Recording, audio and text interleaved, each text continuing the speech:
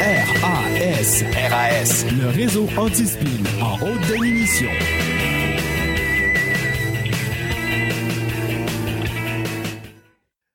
In a world where journalism is definitely dead, one man is about to crush them all.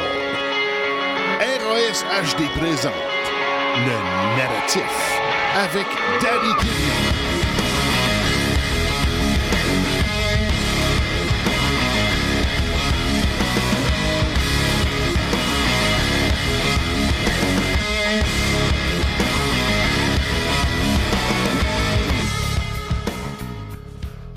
All right.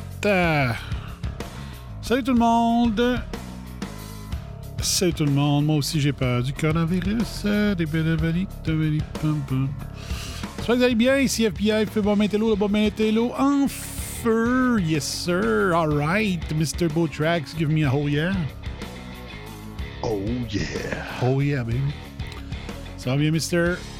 Yes. Yes. Oh, si ça va bien, ça va bien, ça. Voilà. J'espère que vous avez passé un beau week-end. On finit votre week-end avec vous autres. Hein? Donc, c'est à 9h que ceux qui écoutent encore, tout le monde en parle. C'est le temps de changer de poste. C'est le temps de changer de poste. Voilà. OK, ben les sujets ce soir, fait que... Ben, une affaire qui est sûre, c'est que si t'écoutes le narratif, ben, tu risques d'être bien plus instruit que tout le monde en parle. Ben oui, c'est sûr. C'est sûr parce que vous allez entendre la même chose que vous avez entendu toute la semaine ailleurs à Tout le monde en parle. Alors que ici, vous allez entendre des choses nouvelles, bien souvent exclusives, parce qu'il y a un volet revue de presse dans ce qu'on fait. Puis, mon Dieu Seigneur, qu'est-ce qui se passe? Il y avait 8 auditeurs, on est à 3. Vous n'aimez pas mon chandail rouge, c'est quoi, là? Qu'est-ce qui se passe? Qu'est-ce qui se passe? Ouais. OK. Fait que, ouais. Ben des sujets. OK, je vais juste fermer de quoi qui va arrêter. OK, c'est bon. Donc, ben des affaires, entre autres... ben là, ça jase encore aux États-Unis. Hein. C'est pas encore réglé, cette histoire d'élection-là, parce que c'est pas les médias qui décident. C'est qui a gagné? C'est les instances, je m'en rappelle pas comment ça s'appelle. C'est les instances du gouvernement. Hein. Il y a une espèce d'élection Canada aux États-Unis qui se trouve être l'organisme qui décide qui a gagné ou non, et non pas le New York Times ou CNN ou tout ça. Puis il n'y a pas eu de décision encore parce qu'il y a des décomptes, il y a des contestations, il y a toutes sortes d'affaires. C'est écœurant la fakerie qui se passe là-dedans. Là. Ouais. Puis l'autre fakerie, là, c'est que là, Joe Biden, il s'est créé un Office of the President-elect. Oui, on en a parlé l'autre fois. Ah oui? OK. J'avais montré, je t'avais parlé au Fat Pack. J'avais montré la pancarte qu'il avait mis au début sur son lutrin, Joe Biden, c'était écrit Build Back Better. Ouais. Là, il se présente, puis c'est écrit The Office of President-elect. Ça n'existe même pas. Ça n'existe pas. Ça n'existe pas, c'est incroyable, man. Ouais. C'est comme, hey, let's fake it till we make it, c'est ça? Ouais, peut-être, hein? C'est assez incroyable. C'est assez incroyable pareil. Mais bon. C'est ça les démocrates aujourd'hui. Aïe, aïe, aïe. C'est pas drôle pareil. On est loin de... c'est tout le monde... C'est pas tout le monde en parle, c'est tout le monde mente. Salut, Luc. Stéphane of the Bedard, Joigny. Salut, les bummers. Donc, avez-vous pensé à comment on va faire pour renverser de façon pacifique et légale ce gouvernement? Il y a peut-être une étape. Ben, j'ai toujours dit un WikiLeaks, ça pourrait faire l'affaire. Filmer Arruda puis Legault en train de ne pas respecter les règles pendant le temps des fêtes serait excellent. Ça serait pacifique, ça serait légal de dire ma gang de tabarnouches, vous nous empêchez de vivre, mais vous autres, vous êtes les Newsom Vous êtes les Newsom du Québec, là.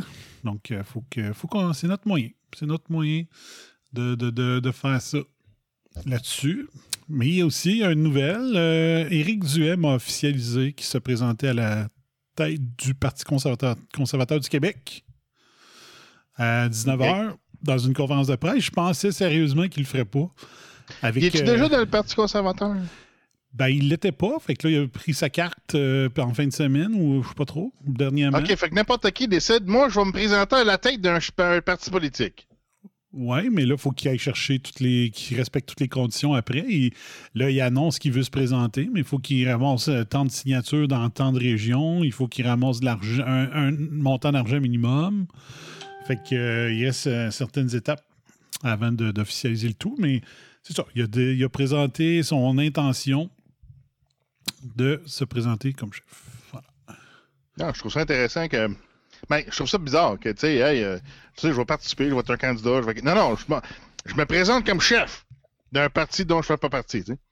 Ouais, c'est comme je sors de nulle part, là, puis hey, moi, je vais être le chef. Ouais, ouais, c'est ça. Ça se peut. Ça se peut très bien.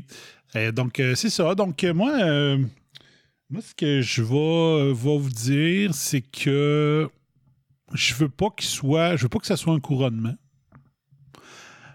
À condition que ce ne soit pas des clowns qui se présentent contre lui.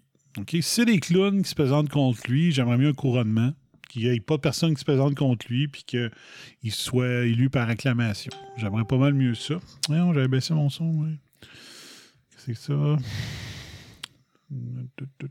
Notification, bon. Ouais. Fait que c'est ça. Si c'est des clowns qui se présentent, j'aime mieux que ce soit qui gagne par acclamation. Le chef est élu en avril 2021. Donc, juste à la fin du 28 jours qui va être devenu 200 quelques jours. Parce que dans ma prédiction, au moins jusqu'en avril, on va être en lockdown. À cause qu'ils vont nous punir d'avoir fêté Noël. Ils vont mettre ça sur notre faute s'il y a une flambée des cas au lieu de dire que c'est l'influenza. Puis la semaine la plus... Où est-ce qu'il y a le plus d'influenza? Habituellement, c'est la semaine 7 qui donne la semaine après Saint-Valentin. Après ça, il faut que tu te remettes de ça. Fait que 2 autres lockdowns de 28 jours, ça donne avril. Ça va être ça la réalité. Hein? Fait que ça serait un bon moment de donner un momentum s'il est élu à la tête du parti en avril, exactement où est-ce que là, le monde est plus capable. Ouais. Où est-ce que le monde pense overthrow that government of shit. Ouais. Donc, ce serait un bon moment. Fait que moi, ce que je vous annonce, c'est que je me donne jusqu'à janvier pour peut-être mettre de côté un de mes principes, c'est-à-dire que j'ai toujours évité d'être membre d'un parti politique. Mais là, on n'a pas le choix. Donc, si les médias ne détruisent pas carrément Éric Duhem ou les autres candidats, avec un scandale qui ferait qu'on serait plus capable de s'associer à Éric Duhem ou à un autre candidat, ben, je vais prendre ma carte du Parti conservateur. Donc, je m'étais toujours dit que je ne ferais jamais ça, prendre une carte de parti, mais là, il faut que les bottines suivent les babines dans un autre sens. C'est que si on veut, j'avais dit voter CAQ en 2018 pour qu'on vote Parti conservateur en 2022, bien, c'est ça que faut que je pratique what I preach. Donc, j'y pense sérieusement, mais je vous le dis, faut que le gouvernement conservateur comprenne une chose. Il faut qu'ils comprennent une chose, mais de façon différente des autres partis. Ah, je vais aller vous chercher l'extrait. Ah, merde. En tout cas, je me ferais censurer probablement si je le mettais. Là. Juste rappeler ceux qui ont écouté Game of Thrones.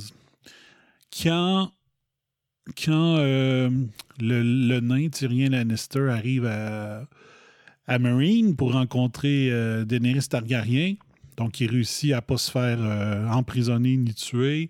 Il y a une grande rencontre dans le haut de la pyramide avec Daenerys. Et Daenerys, pour elle, est convaincue que c'est juste avec le peuple qu'elle peut devenir la reine légitime, puis tout ça, puis que juste avoir le peuple de son bord, c'était suffisant. Puis Tyrion, en très bon conseiller, dit non, tu peux pas juste avoir le peuple de ton bord, il faut que tu aies les élites puis les familles riches aussi de ton bord.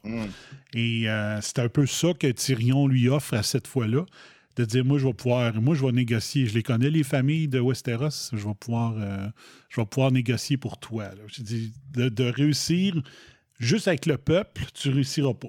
Et elle répond, elle dit, I don't want to... comment elle dit ça? Elle dit, je veux pas, I don't want to spin the wheel, I want to break the wheel. Ouais. Et ça, c'est son erreur. C'est son erreur, ça les prend les élites de son bord. On le voit à la fin, il n'y a personne, il n'y a plus d'élite qui est vraiment de son bord, fait qu'elle décide de mettre le feu à partout pour prendre le pouvoir, ce qui n'était pas la bonne manière. Mais Tyrion l'avait averti, il faut convaincre chacune des familles riches de Westeros, puis comme ça, il n'y a même pas besoin d'avoir des fusions de sang. Si toutes les 7 couronnes se mettent de ton bord, ben oublie ça. Il y aurait juste la famille, la couronne des Lannister qui aurait dit non. Fait que 6 couronnes.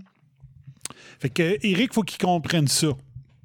Il faut qu'il y ait aussi des élites de son bord. Donc, moi, j'ai vu des gens qui n'avaient pas ce qu'il fallait pour se présenter dans aux élections pour le Parti conservateur, autant fédéral que provincial. Ça prend pas du monde comme moi qui se présente comme député. Tu comprends? Ça prend des gens d'affaires crédibles. Donc, Éric Duhem, c'est par là qu'il faut qu'il passe. Il faut qu'il aille chercher des candidats qui ont de l'allure. Moi, je connaissais des gens par Twitter que j'ai vu qu'ils s'étaient présentés députés. Puis là, j'étais là, ouais, c'est pas comme ça qu'on va prendre le pouvoir. Tu sais. C'est pas avec des gens comme ça que oui, ils ont la philosophie conservatrice, ils l'ont full pin, mais c'est pas ce qu'il faut comme candidat. Donc, ça va prendre des gens majeurs. Puis moi, j'espère beaucoup que au moins les 3... Si Éric gagne, qu'au moins les trois personnes du réseau Liberté Québec se présentent. On parle de Joanne Marcotte puis Yann Sénéchal. C'est au moins ce trio-là, il faut qu'il soit là. Si tu n'as pas ça, au minimum, avec une personne ou deux de l'Institut économique de Montréal, je sais pas moi, quelqu'un du Conseil du patronat, mais aussi des candidats où est-ce que, je sais pas moi, ça se peut-tu un délégué syndical, un vice-président syndical qui a de l'allure, qui pourrait comprendre que la recette, il faut qu'elle change, puis qui serait prêt à accepter du privé en santé, puis dans l'éducation, puis tout ça. Je sais pas si ça existe. Mais, tu sais, c'est pas juste avec le peuple. T'sais, après ça, parce que puis l'erreur, mais je me répète, je le sais, je suis désolé, mais il y en a qui n'écoutent pas toutes les émissions. Mais si mettons, le Parti conservateur gagne en 2022, c'est Éric Duhem, le premier ministre, puis qui ne fait pas le ménage des hauts fonctionnaires, ça va donner ce que ça donne présentement. Parce que moi, j'ai un parti de moi qui se dit que ce qui arrive présentement, c'est le deep state québécois qui met la marde aussi au Québec présentement parce que Legault, en nommant pas des caquistes ou des bons gestionnaires, il a juste déplacé les péquistes et les libéraux qui étaient déjà les hauts fonctionnaires à la charge du gouvernement. Ben, tu as été nommé, tu es un libéral, tu es haut fonctionnaire, tu gères la santé, tu es un libéral, puis tu as un job à vie.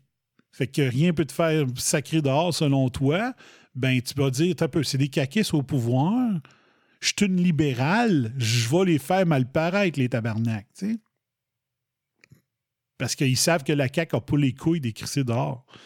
Fait que quand ils mettent la Miss Tchernobyl à la tête du ministère de la Santé, alors qu'on sait toutes les magouilles qu'elle a faites au ministère des Transports, puis tu penses avoir un résultat différent, ben, t'as un problème. Alors que si le Legault, en arrivant au pouvoir, il avait tassé les anciens libéraux aux fonctionnaires, les anciens péquistes aux fonctionnaires, puis il aurait dit maintenant, on s'en fout de la sécurité d'emploi, on va mettre les meilleurs gestionnaires là. Ils n'ont pas besoin d'être caquistes, pourvu qu'ils ne soient pas ni libéraux ni péquistes, puis qu'ils soient des excellents gestionnaires. On va s'en sortir, tu sais. Mais si Duhem ne comprend pas ça, puis qui dit on va faire juste du Tetris avec les hauts fonctionnaires qui sont déjà en place, ben ça ne marchera pas. Il faut que Duhem arrive et dise je suis désolé, mais vous débarquez. Il y a plein de monde qui cherche le privé cherche plein de candidats. Allez travailler au privé. J'ai plus de place pour vous autres. Vous avez prouvé votre incompétence depuis 40 ans. On n'a plus besoin de preuves. T'sais. Ouais, mais ils sont tous syndiqués.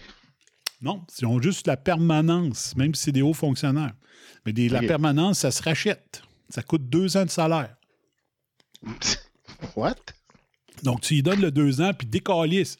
Le 2 ans de salaire va coûter moins cher que de toute la merde que tu as fait subir au Québec depuis 40 ans, tu sais. Non, mais ma question, c'est ces chefs-là, ils sont syndiqués, sinon ils pourront pas se faire mettre dehors.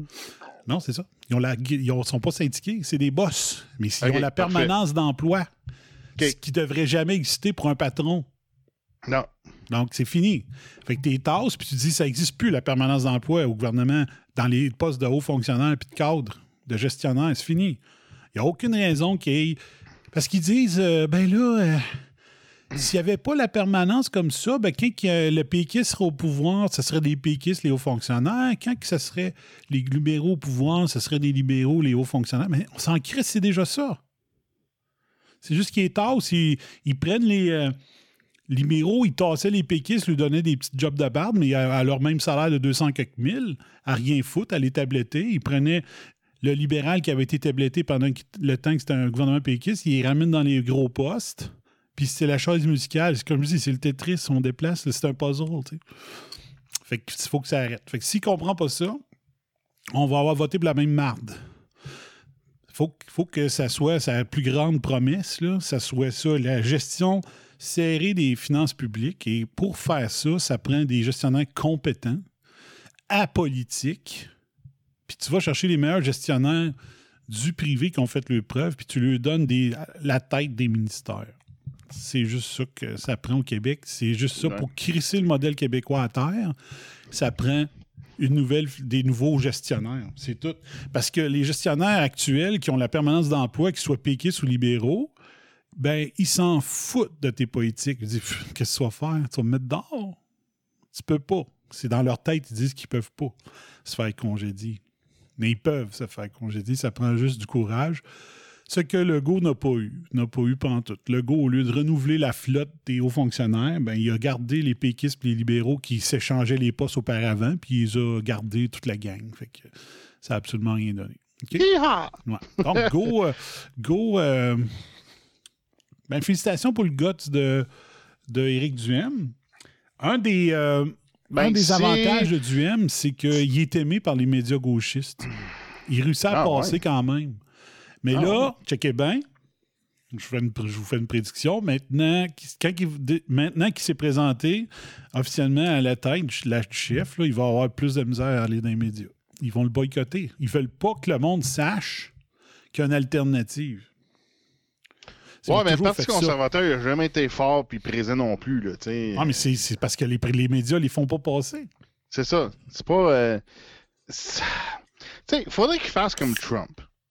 Okay? Trump, là, il a longtemps été considéré comme un style démocrate. Puis là il s'est embarqué dans la gang républicaine. Mais ça, c'est juste une question pour gagner le vote, là, tu sais. Parce qu'il savait que les démocrates, ça marchait pas. Il savait que c'est corrompu, là, tu sais. Ça fait 2 fois que Bernie Sanders se fait tirer dans le pied par son propre parti. Mais il savait que c'est ça. Fallait qu'il pouvait pas être indépendant non plus. Il fallait qu'il s'associe à un parti qui allait gagner. Fait que ce que j'essaie de dire, c'est qu'il faudrait que Éric Duhaime il s'associe genre, je sais pas, PQ ou quelque chose, tu sais, un des plus populaires partis là, qui existent. Oui. Non, je comprends ton point. Je comprends ton point, mais moi, j'aime mieux ma stratégie. Et là, j'ai Christian qui me dit comment tu as pu voter CAQ. C'était complètement stratégique. Et je le redis encore, ma stratégie. Je l'avais expliqué avant de voter, puis je le réexplique aujourd'hui. Il fallait que la CAQ soit au pouvoir pour qu'on voit à quel point qu'il était pareil comme les autres. S'il n'avait pas pris le pouvoir, on n'aurait jamais pu le savoir. Le monde ordinaire ne pouvait pas cliquer que la CAQ, c'était pareil comme les autres. Que maintenant, on le sait. C'est plus un problème. Donc, C'était ça ma stratégie. Puis j'étais en train de gagner. C'est juste que la génération TVA ne se réveille pas encore, sacrifice. Mais je sais pas comment ça va prendre. Là. C'est quoi ça va prendre, la génération TVA, de se réveiller, là? Mais c'est ça. Fait qu'il faut. Tu vois, Luc, il dit ça prend un reset au gouvernement. C'est ça, exact. Ah, c'est peut-être ça notre slogan, que ça nous prend. Ça nous prend. Le slogan, ça va être reset gouvernemental. Ouais. Là, j'avais tenté J'avais tenté comme terme, puis là, j'y pense encore, parce que je vais le trouver. Monsieur Concept m'a le trouvé, le terme. Mais j'ai trouvé à date The Socialism Takedown. Donc, notre riposte au Great Reset. Donc, mais tu vois, regarde, ce que tu dis que Legault, il n'a pas enlevé les personnes pertinentes de certains postes. Puis là, ben, tout le rapport est encore là, tu sais. Les raquins, en fait, hein. Puis, c'est quoi j'allais dire, Esti? Qu'est-ce que tu t'en J'ai perdu mon fil d'idée, là. Bernac. Bernac, donne-moi 2 secondes, là. Ah oui, c'est ça. C'est parce que lui, il suit le modèle, là, c'est parce que là, ultimement, là, si on va suivre, OK, mettons le modèle des dominateurs globaux, là, les globalistes, là, ben, c'est qu'ultimement, c'est que tout le monde va se ramasser à travailler pour le gouvernement. C'est ça le but, là. Les dominateurs, c'est ça qu'ils veulent. Fait que tu peux pas réduire le gouvernement, là, Danny, là. Ça marche pas, là. Là, tu vas contre les globalistes, là. Ben, nous autres, c'est we go out, we hit people in the mouth. Il faut que les arguments circulent. Il faut que vous réussissiez à convaincre 2, 3, 4 personnes dans votre famille qui vont faire pareil. C'est un système pyramidal de réflexion. Il faut que vous amenez les points anti-spin de au moins 3-4 personnes, qu'eux autres vont faire 3-4 personnes, qu'eux autres vont faire 3-4 personnes. OK? Comme les cycles d'amplification. Mettons, chaque personne en convainc 2, qui en convainc 2, qui en convainc 2. Tu te ramasses à 45 cycles d'amplification. Tu es rendu à des milliards de personnes convaincues. Donc, c'est ça. Donc là, à date, c'est ça. J'ai trouvé de socialism takedown. J'avais pensé au grand socialism. Voyons, Carlis. Takedown. Mais il faut trouver un thème. Il faut que ça circule. C'est la riposte démocratique, légale et démocratique à leur takeover globaliste. Donc, les autres ils veulent faire un globalist takeover. D'autres vont faire un socialisme. Socialiste, c'est socialiste. The Grand Socialist Takedown. Socialisme. Allez, go. Bref, c'est ça qu'il faut faire. Hey, j'ai regardé une émission qui s'appelle James May's Cars of the People. C'est comme une série qui sort de Top Gear, là, tu sais, les gars avec les chars. Là. Puis il présente, le premier épisode, il présente les chars qui sont sortis de l'Allemagne nazie, le bloc communiste, puis l'Italie, tu sais. Puis, il explique l'origine de la Beetle, puis comment c'était un plan pour... tu sais, c'était un char de la... Parce qu'il y avait un département qui était un département allemand qui était pour le plaisir du peuple. C'était quelque chose de genre... C'est les loisirs du peuple. Puis ce département-là, il avait commencé à bâtir des camps de plaisir. Puis il y avait un plan pour 5 cents par semaine, quelque chose comme ça, pour que tu puisses t'acheter une Beetle. Ouais. Les premières Beetles qu'ils fabriquaient. Mm-hmm. Puis là, ben ça, le monde, ils mettaient l'argent là-dedans. Là, une fois qu'il y avait leur punch card avec toutes les cartes remplies avec toutes les contributions qu'ils ont faites il me semble que c'est à chaque semaine, quelque chose comme ça, ben là, ils pouvaient avoir leur Beetle, tu sais. Puis là, ben finalement, ben, ça a chié dans la pelle parce que là, Hitler, il a pris l'argent puis il était en guerre à la place. Fait que c'était supposé être un car of the people, c'était littéralement ça, c'est comme en fait c'est ça que ça veut dire Volkswagen, c'était pas le nom original, mais ils ont transformé le nom en Volkswagen, c'est people of the car of the people, tu sais, voiture du peuple. Puis c'est ça. Puis là tu sais là il parlait de différents chars qui sortaient de l'air soviétique, puis c'est comme c'est des estis de chars drabes, pas bon. C'est comme c'est triste, tu sais. Fait que, tu sais, oui, c'est comme utilement, c'est qu'on va avoir tous des jobs secure au gouvernement, parce que là, il va y avoir juste le gouvernement. Dans le fond, on va se ramasser en communiste parce qu'il va juste rester du gouvernement puis aucune autre entreprise. Puis dans le fond, ouais, ça va être secure, mais ça va être drabe, ça va être dull, puis ça va être pauvre en esti. Ouais. Mais bon. Bon, j'ai appelé le titre de l'épisode Undetermined parce que je savais pas quel nom il donnait, mais je me suis dit après, hey, ça veut dire aussi. Hey, j'en ai fait. Oh, j'ai fermé ailleurs tantôt. C'est aussi que l'élection est undetermined. Fait que ça a donné une double jeu de mots. Ouais. OK. On y va, on passe ça. Un bon coup du Rebel News. Dominion Voting shares office with far-left George Soros-linked group. Ah, ben, c'est convenient. Donc, là, tu te dis, ben oui, ça se peut, là. Et c'est pas nécessairement un lien si tes deux bureaux sont dans le même building, OK? Mais quand tu regardes. Non, regarde, moi, j'ai un ami qui avait son bureau qui était à côté du bureau d'Erwin Cutler. J'avais accès au bureau d'Erwin Cutler si je voulais, là, tu sais. Ouais. Mais j'avais aucun lien avec Erwin Cutler puis mon chum non plus. Là. C'est qui ça, Erwin Cutler? Ah, c'est un esti de crotté, là. C'est un député ou je sais pas trop quoi, là. OK, ça me dit rien. Ah ouais, c'est un esti de... Bah, dis pas trop fort, je veux pas de poursuite. Ouais, c'est un malsain, là. Ouais. Moi, je voulais juste savoir si c'était un député. C'est un malsain, puis là, c'est genre l'Holocauste, puis le antisémitisme, puis comme s'il n'y a aucune donnée que l'antisémitisme est en recrudescence, tu sais, comme c'est plein de propagande de même, là, tu sais. Okay. Son métier, Retired Canadian politician.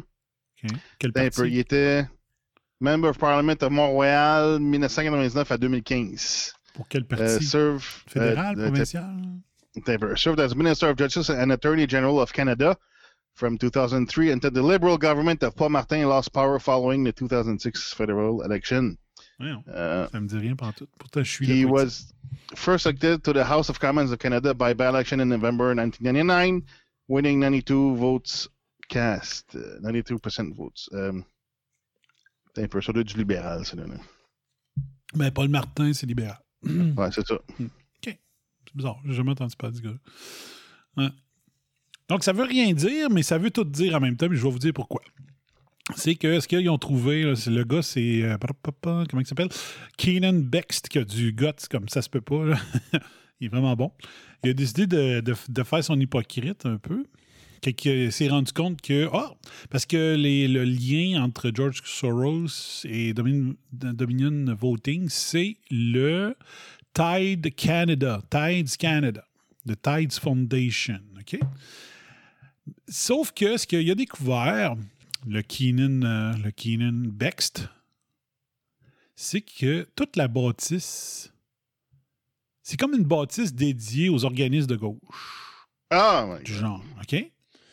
Donc, il est allé là-dedans. Fait que là, c'est ça. Ils disent, bon, Tides Canada contacted us by email. They state they moved out of the office building last year, although their name remains in the building door entry system and on the building's directory of tenants.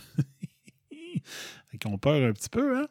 Tides Canada also told us that they do not receive a disbursed cash from Soros. In fact, the Tides Foundation, the parent of Tides Canada, has received more than $22 million from Soros. Donc, ils ont complètement menti deux fois. Donc, ils ont reçu 22 millions des fondations de Soros, puis ils font encore partie de... Ça, c'est Dominion, tu parles. Ouais. Non, le Tides Canada. Ah, le Tides, OK, oui. Qui partagent les bureaux là-bas. Okay. Donc, the Vote Tabulation Company at the center of several controversies surrounding the legitimacy, the American president election shares an office floor with Tides Foundation. Tides, which recently changed its name for Make Way, is an extreme left eco-radical charity that directs cash supplied by Soros to smaller groups and organizations to advance the globalist agenda of Soros. Excusez. Donc, c'est un peu comme un centre-aide qui, au lieu de donner... donc, tu donnes une place centraide, puis les autres, ils donnent à plein d'organismes pour aider la lutte à la pauvreté. Ben, Make Way, c'est un gros centraide, mais qui redonne l'argent à des organisations extrémistes de gauche, des éco-radicales. OK? Donc, c'est ça. Dominion Voting à Scarborough en come under fire, donc à cause des machines. Donc, Dominion Voting, c'est les machines qui sont présentement sous enquête. Ça serait une espèce de zapper de vote, soit qu'il y a un transfert de candidats, soit qu'il est fait éliminer. Donc, ils sont dans le même building. Donc, il y en a plein comme ça. OK? Il y a des affaires. Donc, je ne ferai pas jouer ça parce que ça dure 12 minutes, là. Mais allez voir sur le Rebel News de YouTube avant que ça disparaisse. Et en passant, les reportages de ce reportage-là a été vu énormément aux États-Unis. Donc, Rebel News, c'est canadien. Ça a été énormément vu aux États-Unis, puis c'est normal. Sauf que ce que Ezra Levin nous a appris ce matin, c'est que les gens qui voudraient le voir au Royaume-Uni sont incapables. YouTube UK les a banni le vidéo. Pourquoi le UK? Ouais. C'est quoi, Dominion, y a-tu de quoi au UK? Ben, Rebel n'est pas très aimé au UK parce qu'ils ont défendu... Comment il s'appelle le gars qu'il avait pas suivi une ordonnance de la Cour de fermer sa gueule concernant un réseau de prostitution juvénile dirigé par des Pakistanais. Ouais, ça c'est... Robinson quelque chose. Son dernier nom, c'est Robinson. C'est Tommy Robinson, ouais. Je suis abonné dans son channel sur Telegram. Il y a du bon stock là-dedans. Ouais. Oui, effectivement. Rebel, Tommy Robinson participait, dans le fond, collaborait avec Rebel News pour diffuser cette information-là. Ah. Et donc, Rebel ne sont pas très aimés au UK à cause de ça, mais deux, c'est que, écoute, avec les rumeurs que les passes avec, l'espionnage de Trump en 2016, puis tout ça, là, qu'est-ce qu'il avait fait pour réussir à faire ça? C'est qu'il avait utilisé les firmes d'espionnage d'Australie et de l'Angleterre parce qu'ils ne pouvaient pas faire ça à l'interne. Les Américains ne pouvaient pas demander à leur CIA avec la NSC, ou je ne sais pas trop, ils ne pouvaient pas utiliser leur propre force d'intelligence pour espionner un candidat américain. Donc, ils se sont servis, ils ont dit, mettons, CIA ou puis ça, ils ont dit, bon, ben, on va utiliser les forces d'ailleurs. Les autres ont le droit de nous espionner. Oui, c'est ça. Donc, c'est des pays alliés qu'on appelle les Five Eyes. Ouais. Les 5 yeux, c'est Five Eyes. C'est l'Australie, le Canada, la Nouvelle-Zélande, le UK, puis les States. Ouais, sauf que là, les States, ils ne s'utilisaient pas eux-mêmes, ils n'avaient pas le droit. C'est ça. Donc, ils se sont servis des autres. Fait qu'il y a une proximité. Ça veut dire qu'il y a une proximité entre les démocrates aux États-Unis et les systèmes d'espionnage du UK déjà. Il y a déjà une amitié. Donc, c'est peut-être pour ça qu'il y a une pression qui se fait. Il y a une pression qui se fait auprès du UK pour ne pas faire jouer des choses qui mettraient les démocrates dans la marde. OK? Dans l'article, mais je trouve ça incroyable, tu sais, juste pour bifurquer rapidement, l'affaire de Tommy Robinson, tu sais, c'était écœurant la façon que le gouvernement puis la Cour en Angleterre protégeait ceux qui opéraient l'opération de prostitution de jeunes. Tu sais, c'est comme, hey! Pourquoi vous... Ça n'a aucun sens, man. C'est débile. Il n'y a aucun pays qui reprenait la nouvelle là, non plus. Là. Non. À part Rebel News au Canada puis différentes affaires, des sites du même genre dans d'autres pays, mais personne d'autre parlait de Tommy Robinson. Et une des raisons, parce que les autres, ils avaient mis une ordonnance de non-publication, parce que, puis là, il lui disait, ouais, on calif, là, c'est un réseau majeur là, de prostitution juvénile. Ben oui. Donc, ils ont dit, ouais, ça n'a pas de sens que ça reste secret, puis tout ça. Et ce qu'on entendait des forces du UK, le pouvoir au UK, puis des médias, c'était, ben là, c'est parce que, tu sais, c'est runné par des Pakistanais. si la nouvelle est publiée, ça va créer du racisme systémique envers les Pakistanais. Donc, c'était la raison pour empêcher des montées raciales au UK, mais c'est la vérité, tu sais. C'est pas, on n'accuse pas tous les Pakistanais, sacrément. On accuse les Pakistanais qui renaient le réseau de prostitution juvénile d'être des hosties de crottés. C'est ça la différence. Mais les autres, là, ils pensaient que, let's go, ça va créer du racisme, une montée de racisme envers les Pakistanais. Donc, protéger les enfants, c'est pas important. Non, c'est pas important. Puis en plus, c'est parce que l'affaire aussi que c'est des immigrants, là. Fait que là, ça aurait ouvert encore plus le débat avec les immigrants, là. Oui, de dire, on devrait avoir moins, ouvrir moins les vannes de l'immigration massive, puis tout ça. C'est dégueulasse. Puis c'est pas aux médias de décider ça. Puis quand ils décident de salir du monde, les médias, pourtant, sont capables, ils s'empêchent pas. Mais dans cette histoire-là, qui était du côté du pouvoir, puis là, il avait peur. C'est ça. Oui, mais ça, c'est la Cour aussi. La Cour, ils voulaient tenir ça sous couvert, là. Oui, la Cour, les médias, le gouvernement, tout. C'est dégueulasse. Ouais. Donc, Tommy Robinson, lui, il a trouvé ça dégueulasse. Il a dit, moi, je publie pareil, ça n'a plus de sens, là, que nos enfants soient en danger sans que personne le rapporte dans les médias. Fait qu'il a décidé de le sortir. Et là, ils l'ont accusé d'avoir d'outrage au tribunal ou je ne sais pas trop quoi. Puis c'est ça. Là, je suis sûr que 95% des bombers n'ont jamais entendu parler de ça. Bien, justement, ils ne voulaient pas que ça se sache. Mais chercher Tommy Robinson, vous allez peut-être tomber sur quelque chose à la 8e page de Google parce que les autres aussi doivent vouloir cacher ça.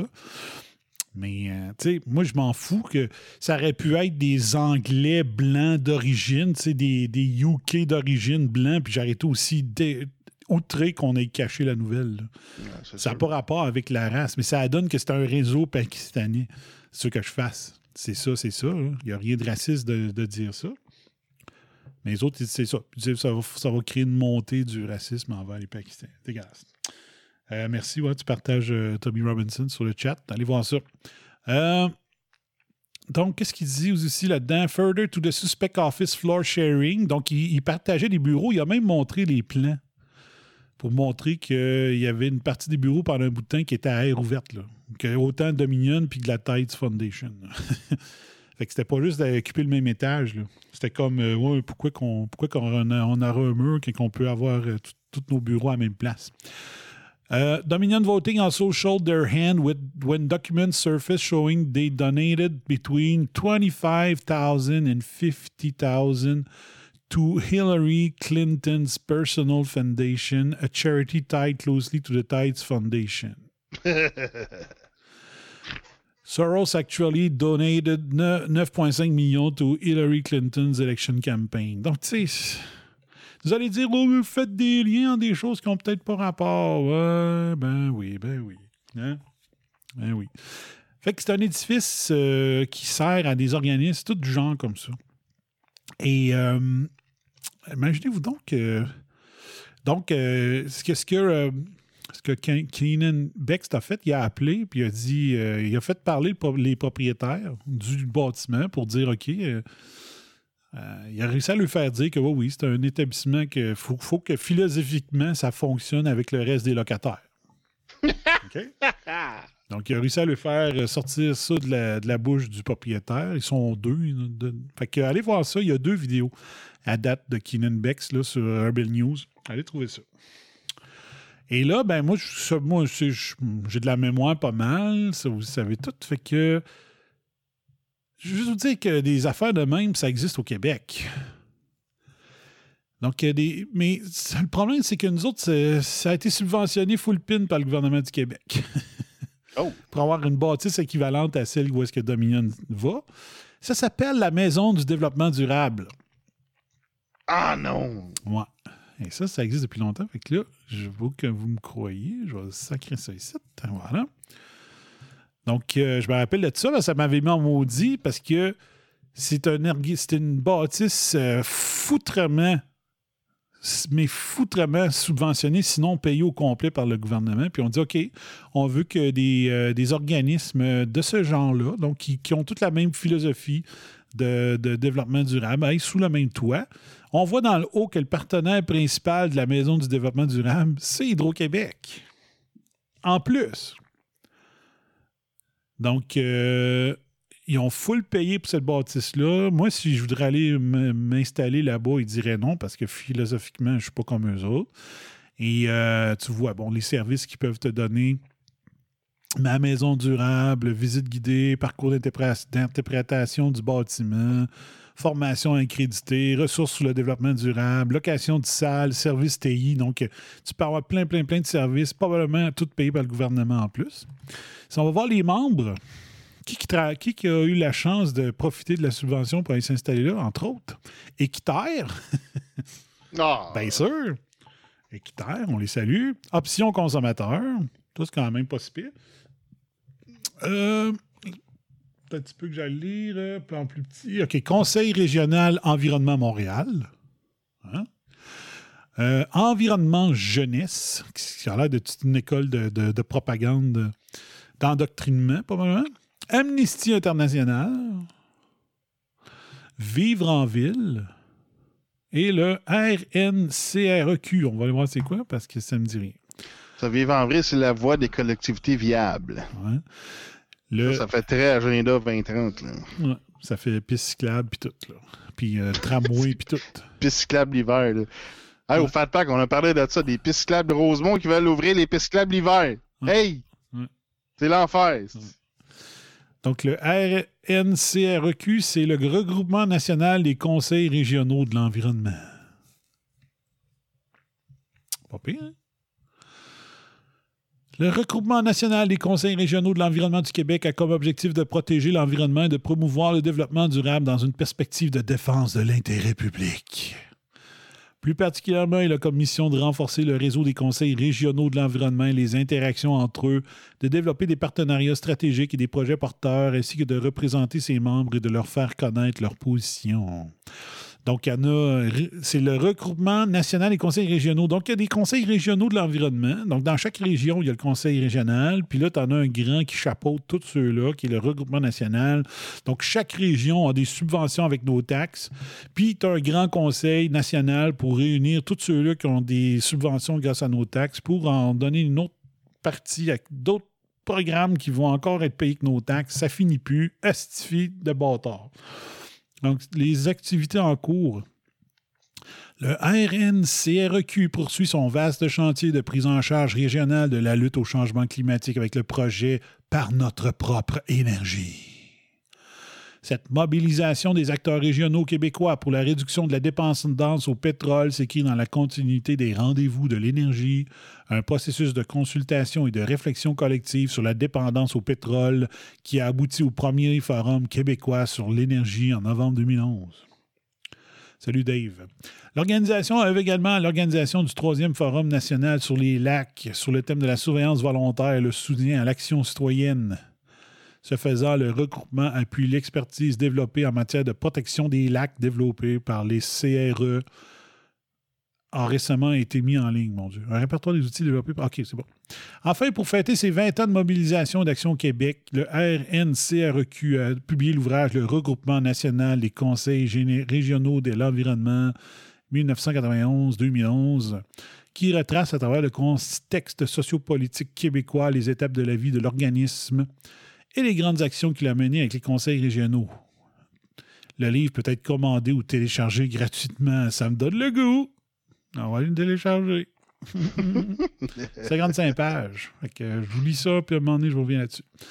Donc, puis les autres, c'est beau, tiens. Puis ils ont un site web que j'ai vu. Il est où le site web? On va visiter le site web, on va aller voir.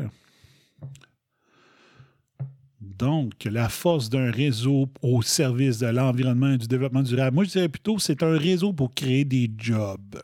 Se créer des jobs en faisant la même chose que toutes les autres qui se sont créés des jobs. Dans le fond, là. L'industrie de l'environnement, là, ça a justement créé des jobs, puis il y a énormément d'argent qui se transige là-dedans. Puis il y a beaucoup de journalistes qui sont financés à travers ça aussi, là. Oui. Fait que, tu sais, c'est ça, il y a des journalistes qui dépendent de l'environnement, là. Oui. Oui. C'est sûr. Est-ce que l'équipe, tiens, on va le voir, on en connaît-tu du monde là-dedans? Martin Vaillancourt, directeur général. Isabelle Poyot, directrice par intérim. Gabriel Labrec, chargé de projet. Marie-Philippe Chouinard, ça me dit quoi ça? Chargé de projet. Marie Chattard, chargé des communications. Président Marc Bureau, ça me dit quoi ça aussi? Marc Bureau. Ça me dit rien, OK. Conseil d'administration, Marc Bureau, André Lavoie, Sébastien Corot, Vicky Violette, Gilles Brochu, Pauline Robert, Luc Balthazar, Monique Laberge. Ah, ben tiens, c'est le fun. Ben ça. Donc, je te disais que c'est un regroupement régional. Donc, il y a un CRE en Montérégie, aux Laurentides, à Laval, Chaudière-Appalaches, Gaspésie et de la Madeleine, Abitibi-Témiscamingue, Outaouais, Montréal. Oh, il y en a un à Montréal, puis en plus, il y a le grand regroupement qui est à Montréal. Bravo. Estrie, Saguenay-Lac-Saint-Jean et Bas-Saint-Laurent. Puis tu as Centre du Québec, tu as Lanaudière. T'as plus, je l'ai-tu nommé Lanaudière? Non, hein? Non. Lanaudière, Côte-Nord, Mauricie, Outaouais. Tout du monde subventionné qui réussissent à faire probablement 60 à 100 000 chaque. Là. Avec nos taxes. Là. Avec nos taxes. Ouais. Donc, si je compte bien, 1, 2, 3, 4, 5, 6, 7, 8, 9, 10, 11, 12, 13, 14, 15, 16, 17. Il y a 17 comités régionaux, plus la grande famille à Montréal. C'est de toute beauté. Payez, bande de caves! C'est ça, notre philosophie.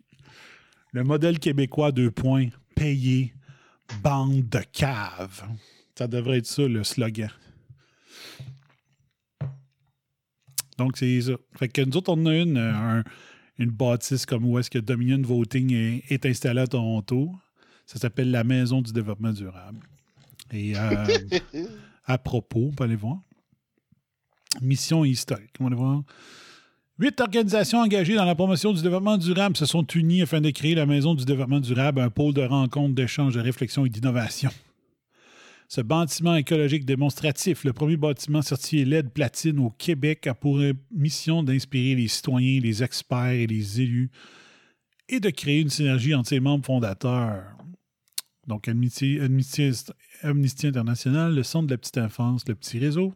Ça doit être une école, un petit CPE pour brainwasher les petits-enfants de la naissance. Tout doit être vert dans les murs doivent être verts au complet dans la garderie. Les conseils régionaux, le Conseil régional de l'environnement de Montréal, l'environnement jeunesse, équitaire, options consommateurs, le regroupement national des conseils régionaux de l'environnement du Québec et Vivre en ville. Le bâtiment de 5 étages a été érigé après près de 10 années de labeur grâce à la volonté et la mobilisation des partenaires, entre guillemets, gouvernement, dévoués qui continuent à mettre en commun la vision, idées et financement et réseaux d'affaires dans le contexte des crises climatiques, énergétiques et économiques. Les objectifs qui poursuit la maison viennent à construire l'avenir sans hypothéquer. Construire l'avenir sans hypothéquer. OK. T'as pas d'hypothèque quand le gouvernement paye tout. Non, hein? En tout cas, ça me fait penser, là, je m'en souviens plus quelle épicerie a ça, mais à un moment donné, il y avait une épicerie ou un magasin qui donnait des sacs écologiques, là, mais qui étaient noirs, mais dessus, c'était écrit « ce sac est vert ». Hey, c'est-tu de la bullshit de 1984, c'est ou quoi, c'est-tu? Ah ouais, tabarnouche. Ah ouais! Faut dire que c'est comme du double think, là. Je vois dans là! Du speak, là! Hein. C'est incroyable. C'est incroyable.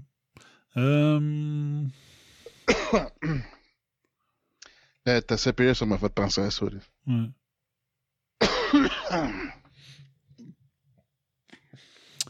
Au total, plus de 45 partenaires et donateurs ont contribué à la réalisation au financement, 27 millions, incluant le ministère du Développement durable, bien sûr, aussi, la Ville de Montréal, l'arrondissement Ville-Marie, la Société de développement commercial du Vieux-Montréal, le ministère des Affaires municipales, des régions et de l'occupation du territoire, ainsi que la Fédération canadienne des municipalités. Voilà. Donc, toute la bullshit gouvernementale qui nous ont payé ça. Moi, si je veux une bâtisse de podcasteurs privés, puis tout ça, tu es capable d'avoir 27 millions qui soient donnés par le gouvernement? Parce que c'est Ben différent, tu sais.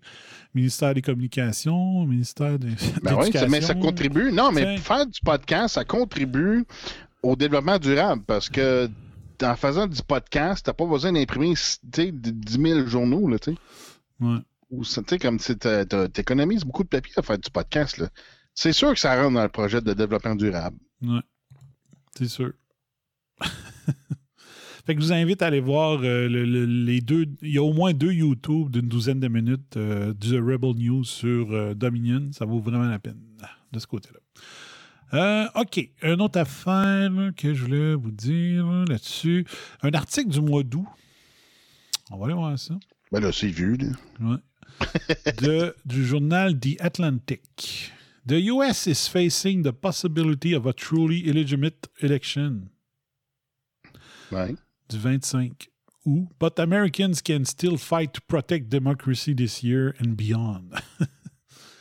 Donc, on entendait parler depuis un bon bout là, que Trump en parlait beaucoup là, à cause du in-mail voting puis tout ça. Là.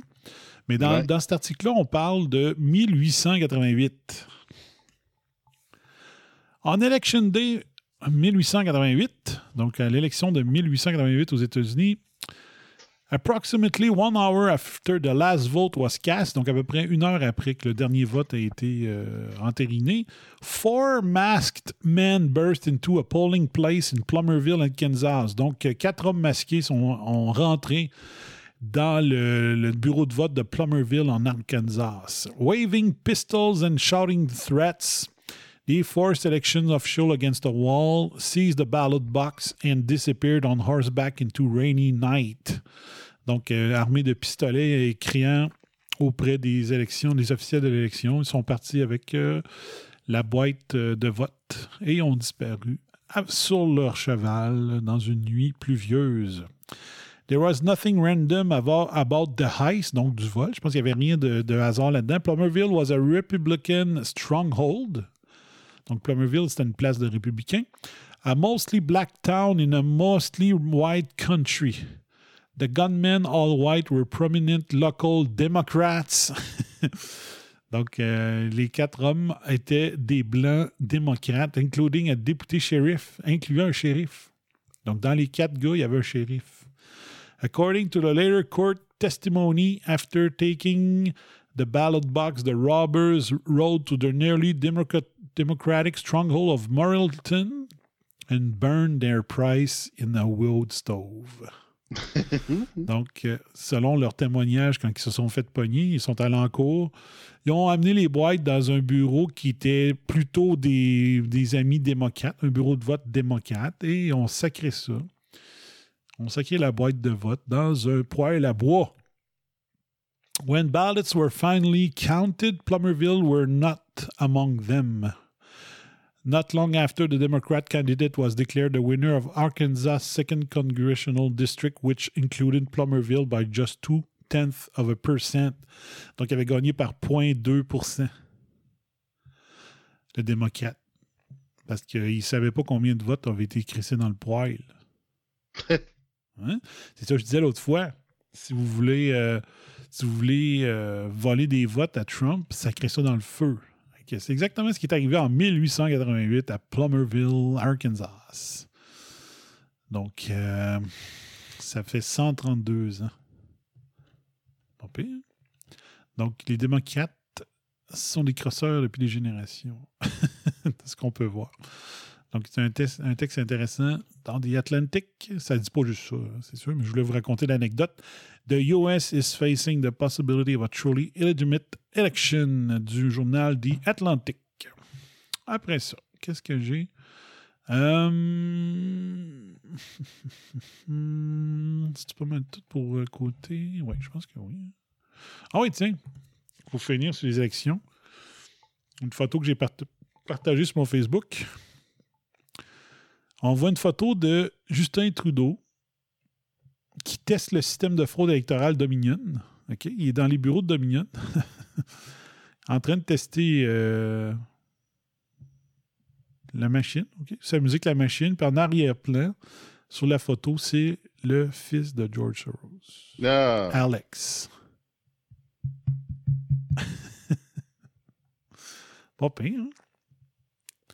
C'est peut-être un hasard, tu sais. Ouais, sûrement un hasard. Puis finalement, ben, parlant de Soros, j'ai ça ici là, quelque part. C'est où? J'en ai une autre affaire là-dessus. Hey, ta tourne d'intro, là. Ouais. Je me l'ai fait envoyer, je pense, hier, par un des participants qui est dans la vidéo. Ah ouais? Qui est un de mes chums. Hein. Ouais, ben bon, ben, je savais. Je savais que je l'avais déjà vu. Hein? Ben, on l'a pas déjà vu à quelque part. Lequel? C'est-tu le noir? Ouais. Ouais. Je l'ai pas vu. Je sais pas, il était pas chez Franco ou à son mariage ou je sais pas trop. Ah, ça se peut, ouais, ok, ouais. Ouais. Ah, ouais, ouais. C'est pour ça que j'ai jasé avec. Est-ce que j'étais là? J'ai dit, je le connais, mais je savais pas c'était qui. Bon. Ouais. Excellent. Excellent. Ben oui, j'étais là, oui, je le connais, ce gars-là. Bon, je le trouve pas, j'ai trop de notes. OK, bon, on y va ad lib, là. Checkez bien ça. Ça arrivera jamais au Québec. Un article demain. Mais c'est surprenant que ça arrive en Angleterre sans qu'ils se fassent arrêter ou fermer leur journal. C'est le Daily Mail. What they don't tell you about the coronavirus. Avec plein de tableaux. Bon, mon ordi est gelé, ça va bien. Laisse-moi faire mon show sacrément. OK. Hey. Pourquoi qu'il gèle? Bon. What they don't tell you about COVID, fewer beds taken up than last year. Death are fraction of the grim forecast. 95% of fatalities have underlying causes and how the facts can be twisted to strike fear in our heart. C'est assez majeur comme titre. Donc, despite the fear-mongering, the number of COVID-19 deaths is significantly lower than the peak back in April. Ça, on sait tout. Latest ONS estimate shows that in the week ending November 14, new infections were already leveling off. Donc, les infections sont à la baisse. GCHQ has embedded a team in Down Street to provide Boris Johnson with real-time updates of COVID-19. Ben ça, j'espère. Analysts will sift through vast amounts of data to ensure Boris has the most up-to-date information. Ben, j'espère. C'est ça, la job. Donc, ce qui est le fun, c'est qu'ils ont mis plein de tableaux. Check ça, comment c'est bien fait. Tu vas le voir dans quelques secondes. Donc, death prediction and reality. Donc, il y a des beaux affaires. Winter scenarios for COVID death in England versus actual. Shaded areas show upper and lower bounds for group scenarios. Donc, les zones ombragées, là, je ne sais pas si vous voyez bien ma souris, là, les zones ombragées, c'est les prédictions. Puis les courbes, c'est la réalité. OK? Donc, l'actuel. Donc, la courbe actuelle, présentement, depuis septembre, là, c'est elle qui est en rouge la plus foncée. Ben, elle suit la prédiction la plus pessimiste, la plus optimiste, excusez. Donc, présentement, là, on le voit en rouge, là. Donc, il y avait différents scénarios. Ouais, le actuel est beaucoup plus bas que les autres. Ouais, l'actuel, il suit la courbe la plus petite. Donc, il y avait plusieurs scénarios. Du moins pire au pire, puis présentement, la réalité, elle suit la moins pire. Donc ça, c'est... on avait dit que les modèles étaient défectueux. Oui. C'est juste mon point, c'est qu'il y a un média qui a le guts de le faire. Ah, OK. Tu sais? Parce que t'as pas ça au Journal de Québec, là. Des articles aussi bien faits là, pour dire que non, finalement, il n'y a rien là. Regarde, la Daily Mail, là, il y a bien des affaires intéressantes là-dessus. Bien des affaires qui sont pas intéressantes. Ouais. Mais souvent, ils sortent. Il y a toujours de quoi, quasiment à chaque jour, qu'ils sortent de quoi d'intéressant, là, qui est pertinent. Là. Moi, dans mes filles des affaires, ça revient souvent, la Daily Mail. Ouais. Donc, Daily Mail, il traite beaucoup sur la monarchie, ce qui m'écoeure, mais ça a l'air qu'il faut être pogné que ça quand on vit en Angleterre. Si y a une vedette en bikini, ils vont le mettre en première page, genre. Là. On a des. Fait que sont bizarres, mais de l'autre côté, ils sont très bons. Donc, how accurate were the government grim predictions? Donc, il y avait une partie comme ça. How about the prophecies of death? Donc, la prophétie des morts. Après ça, qu'est-ce qu'ils ont regardé? Est-ce que les hôpitaux sont vraiment à pleine capacité? Donc, on a ici des courbes. Two COVID waves compare new COVID patient admitted to critical care in England, Wales, and Northern Ireland by days later. Figures are likely to be revised up. Donc, ce qu'on voit, la courbe un petit peu... From September 11, qui compare les deux crises. Donc, le jour 0 en mars, c'était le 1er mars. La courbe en bleu, donc on voit le pic. La courbe en rouge, c'est le jour 0 à partir du 1er septembre. Donc, il commence à avoir une baisse là, qui commence là, au 90e jour, mettons, par rapport au 1er septembre. On voit qu'il y a une baisse ici. OK. Puis ici, on voit les bed occupancy. La moyenne en 2019, c'était 120 000 lits. On voit la courbe en rose. Désolé pour ceux qui l'écoutent en podcast. Et la courbe ici de 2020. Donc, 2020 n'a pas rattrapé encore la moyenne de 2019.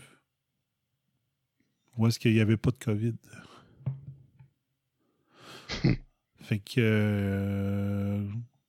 Le discours dit le contraire, le narratif dit le contraire, mais la vérité, c'est d'autres choses. Et on voit la courbe ici des lits occupés par des patients que c'est vraiment la COVID. Là. Ça, c'était les lits occupés au total, peu importe la cause. Alors qu'en bas ici, fait qu'on voyait qu'il y avait une baisse à peu près jusqu'à ce qu'ils imposent le masque. Donc, c'est ça. Ensuite, qu'est-ce qu'ils disent? Bed aren't fuller. Donc, average for 2015 donc, la moyenne des lits en... Qu'est-ce qu'on dit ça, donc? Soins intensifs. Critical care bed occupancy rates. Donc, on voit en bleu la moyenne en novembre de 2015 à 2019, la moyenne en vert ou en gris. Puis, la réalité présentement en novembre, au 8 novembre 2020. Donc, il y a moins de monde dans les soins intensifs dans le East of England, London, Midlands, North East and Yorkshire. Fait qu'en Angleterre, ils peuvent pas dire qu'ils sont loadés, qu'ils sont sur le bord de craquer. Là, c'est ça. Donc, ils sont en train de scraper le narratif gouvernemental et médiatique à part du Daily Mail. Donc, South East aussi, puis South West sont tous plus bas. OK? Donc, on voit en pourcentage, là. Occupancy, 0 à 100%. Donc, tu vois, East Ils sont généralement même pas 80, là. Bien, il était même... East England, il était à 80 en moyenne dans les 5 dernières années. Là, il est à peu près à 70%. C'est ça. Mettons ici, peut-être 87% à London de 2015 à 2019. Là, il est à peu près à 72%. Tu sais, fait que c'est tout plus bas. Mais là, ils vont vous dire, ouais, mais c'est les lockdowns qui nous permettent d'être capables d'être plus bas. C'est ça le maudit problème. Le problème, là, c'est qu'il n'y a pas assez de pays comme la Suède qui va pouvoir prouver au monde que les lockdowns n'ont pas marché, que c'était pas important, les lockdowns. C'est ça le maudit problème. Ouais, mais moi, je me dis qu'à un moment donné... Imagine que c'est que ça serait s'il n'y avait pas eu de lockdown. C'est ça qu'ils vont nous répondre. C'est ça le problème. Ouais, mais moi, je me dis que il va y avoir un point aussi où les médias, il va bien falloir qu'ils se réveillent, qu'à un moment donné, eux autres aussi vont souffrir de toute cette shit-là, puis qu'il va falloir qu'ils commencent à dire les vraies choses. Là. Je peux pas croire. Là. Les médias devraient mourir. Mais là, ils sont subventionnés. Ben oui. Fait qu'ils mourront pas. Ils ont pas de... Puis tu sais, je vais être un peu machiavélique, mais je peux comprendre... Non, mais tu sais, comme je parle de Daily Mail, les autres ont l'air à s'en coller, tu sais, mais je sais pas pourquoi. Mais... C'est bon. Mais peut-être qu'ils attendent d'avoir plus d'argent. Ils vont dire, donnez-nous plus d'argent, si vous voulez, qu'on embarque dans la gang. Je sais pas. C'est ça, c'est genre... On vous scrape votre narratif jusqu'à temps que vous nous donnez du cash. Possible. Mais eux autres font le travail. Dans cet article-là, tout le moins, je peux pas dire si Daily Mail, le reste du temps, c'est de la bullshit. Il participait dans le narratif mondial ou non, mais pour là, ils défendent le narratif mondial et d'Angleterre en disant... Alors, à chaque semaine, ils ont des articles pertinents, là. Ouais. C'est souvent, là. Ouais. Donc, so is COVID-19 killing? Donc, to put it simply, the victims are overwhelmingly the elderly and those with pre-existing conditions. Donc, bon, c'est toutes. Les victimes, c'est la majorité des personnes âgées et qui ont des conditions préexistantes. Of the 37 470 COVID deaths recorded by the NHS England up to November 18, 53.7% were people aged over 80. Donc 53,7% étaient des gens âgés de plus de 80. In comparison, it has been just 275 deaths in people under 40. Donc, il y a eu 275 morts COVID en bas de 40 ans, soit 0,07% de ceux qui sont décédés. Those who have died from COVID-19 are overwhelmingly likely to have suffered from pre-existing conditions, donc ont des conditions préexistantes. Of those who have died from coronavirus, 35 806, 95,6% du total avaient au moins one pre-existing serious medical condition. In fact, there were been just 42 deaths of people age under 40 without pre-existing conditions. Donc, 42 morts en bas de 40 ans parmi ceux qui avaient des conditions préexistantes. Okay. Sauf que moi, je comprends. Je comprends tout ça, mais comme j'ai dit, moi, mon père va avoir 80 dans 5-6 semaines. Fait que moi, je veux pas que le monde pense c'est pas grave, il y avait 80 ici. T'sais, pour moi, ça n'a pas rapport.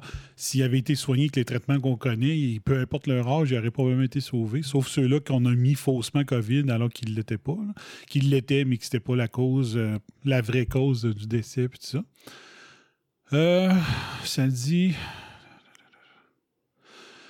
their weight or general respiratory condition makes them more vulnerable to COVID-19. The truth is that those who die with pre-existing conditions tend to be suffering from serious debilitating disease. Some 27% of them had diabetes, while 18% had dementia. La démence. Donc, 27% avaient le diabète, 18% souffrent de démence. Donc, moi c'est la partie qui, moi, personnellement, m'inquiète. Là. C'est... je suis diabétique, puis d'avoir travaillé du soir trop longtemps cette année, ben, à faire des heures de fou, mais mon diabète n'est pas très contrôlé. Je sais, je prends encore du Pepsi, mais c'est ma seule gâterie que je me garde. Je mange pas de dessert. C'est la seule affaire que quelqu'un pourrait me reprocher. Là. C'est mon dessert.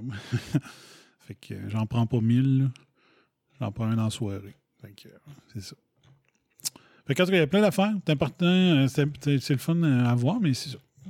Là, je vais juste vous répéter le titre. S'il y en a qui veulent aller voir. C'est un long titre. What they don't tell you about COVID, fewer beds taken up, nanana. OK, dans le Daily Mail, il faut aller vous chercher ça. Je vous mets le titre un petit peu, vous allez voir c'est quoi. Puis ils vendent des beaux petits chapeaux.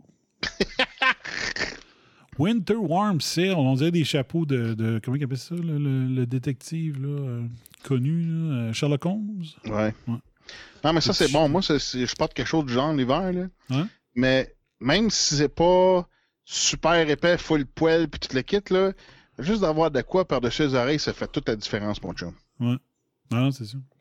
Puis c'est ça. Tu vois, ce style-là, ça se replie vers l'intérieur. Fait que ça fait pas comme des oreilles fuckées là, quand tu les replies vers le haut. Fait que ça se replie dans l'intérieur du chapeau. Okay. Donc, ça fait pas... Fait que quand tu le portes comme une casquette, mettons qu'il mouille, whatever, ben tu peux le porter comme une casquette. Puis quand il fait fret, ben tu baisses dans l'intérieur le flap, là, puis ça couvre les oreilles, puis le derrière du cou, puis c'est... ça fait une différence. C'est comme... Je mets pas de sucre, puis juste avec ça, je suis correct. Tu sais. Ouais. C'est très bon. Ouais, ça avait l'air de la classe en plus. Ouais. Sauf qu'elle a disparu, j'aurais pas eu le temps de cliquer dessus. Ouais. Malheureusement. Mais bon, on met au défi le Journal de Montréal de faire un article du genre et de nous mettre une belle pub de casquette au-dessus. Ben oui. C'est pas vrai, hein? Hey, regardez bien ça. Arruda, il vous a-tu parlé de l'importance du zinc depuis le début? Ben, quand il était en prison, il ne devrait pas être capable de parler grand-chose, non? Non. Ah, mais il n'est pas en prison. Ah, c'est pour ça qu'il parle des Cette affaires. capsule santé vous est présentée par les thés Tetley. Écoutez bien ça. Tetley, une tasse de thé pas ordinaire. Oui. Vous cherchez les meilleurs suppléments pour vous garder en pleine forme cet hiver? Eh bien, faites le plein de vitamine D, mais n'oubliez pas la vitamine B et C. Et que dire du zinc ou même de l'échinacée? Le système immunitaire est un système de défense que le corps utilise pour assurer Tu peux aller chier avec ton échinacée, ça marche pas. Merci. La résistance aux maladies. Mais sa capacité à défendre le corps n'est malheureusement pas à toute épreuve. Le manque de sommeil, la malnutrition et même le vieillissement sont tous des facteurs qui peuvent affaiblir votre système immunitaire. Une carence en vitamines et minéraux peut provoquer une perturbation de la fonction immune. Les super tisanes Tetley constituent la première gamme de thé et tisanes enrichies de vitamines et de minéraux au Canada. T'attendais-tu que ça se finisse par être une pub? Donc, c'est une vidéo... c'est pas une pub? C'est une vidéo de Météo Média, mais déguisée... c'est une pub, mais faite comme si c'était un reportage de Météo Média, mais finalement, ça devient un reportage publicitaire. Ouais. Parce qu'au début, tu vois, non, tu penses que c'est un reportage Météo Média qui dit « Mangez bien, prenez vos vitamines », comme Hulk Hogan faisait. Là. « Say your prayers and take your vitamins ». Mais non, c'est une publicité, une info-pub des thés Tetley qui ont une nouvelle gamme avec vitamine D, zinc et tout ça. Ah, c'est parfait. On dirait qu'ils ont... je vois une racine de... Le ginseng? Ah, c'est du ginseng? Ok, Ben, je pensais que c'est du... Ça serait quoi, tu penses? L'autre cochonnerie là, que les Asiatiques ils mangent tout le temps. Là. Un autre patent, je m'en souviens un peu c'est quoi. Là. Ça peut, hein? Ça me dit rien. Un peu, bouge pas. Ouais. OK. T'en as chez vous? Ouais. Donc, c'est une pub pendant que Beautrax va chercher dans son garde-robe. C'est une pub de... c'est un info-pub de Tetley qui passe à Météo Média. Mais au moins, Météo Média nous parle de combien de bien d'aller chercher des vitamines, des minéraux. Quand même bon, hein? Quand même bon. Mais moi, j'haïs le thé. Je suis pas capable de boire ça. Mais peut-être que je l'essayerai. Savoir que ça aurait bon goût. Hein? Je l'essayerai peut-être. Le gingembre. C'est ça que j'ai dit tantôt. Ah, OK. Ouais, OK. Fait que c'est les thés Tetley immunité. Non, mais t'as des ginseng. Ah oui, c'est vrai. Ginseng, j'ai dit. Ouais, c'est ça. C'est pas gingembre. Ouais. Fait que... ouais. Fait qu'on va continuer. S'ils font ça, si c'est vraiment vrai, mais tant mieux. Ouais.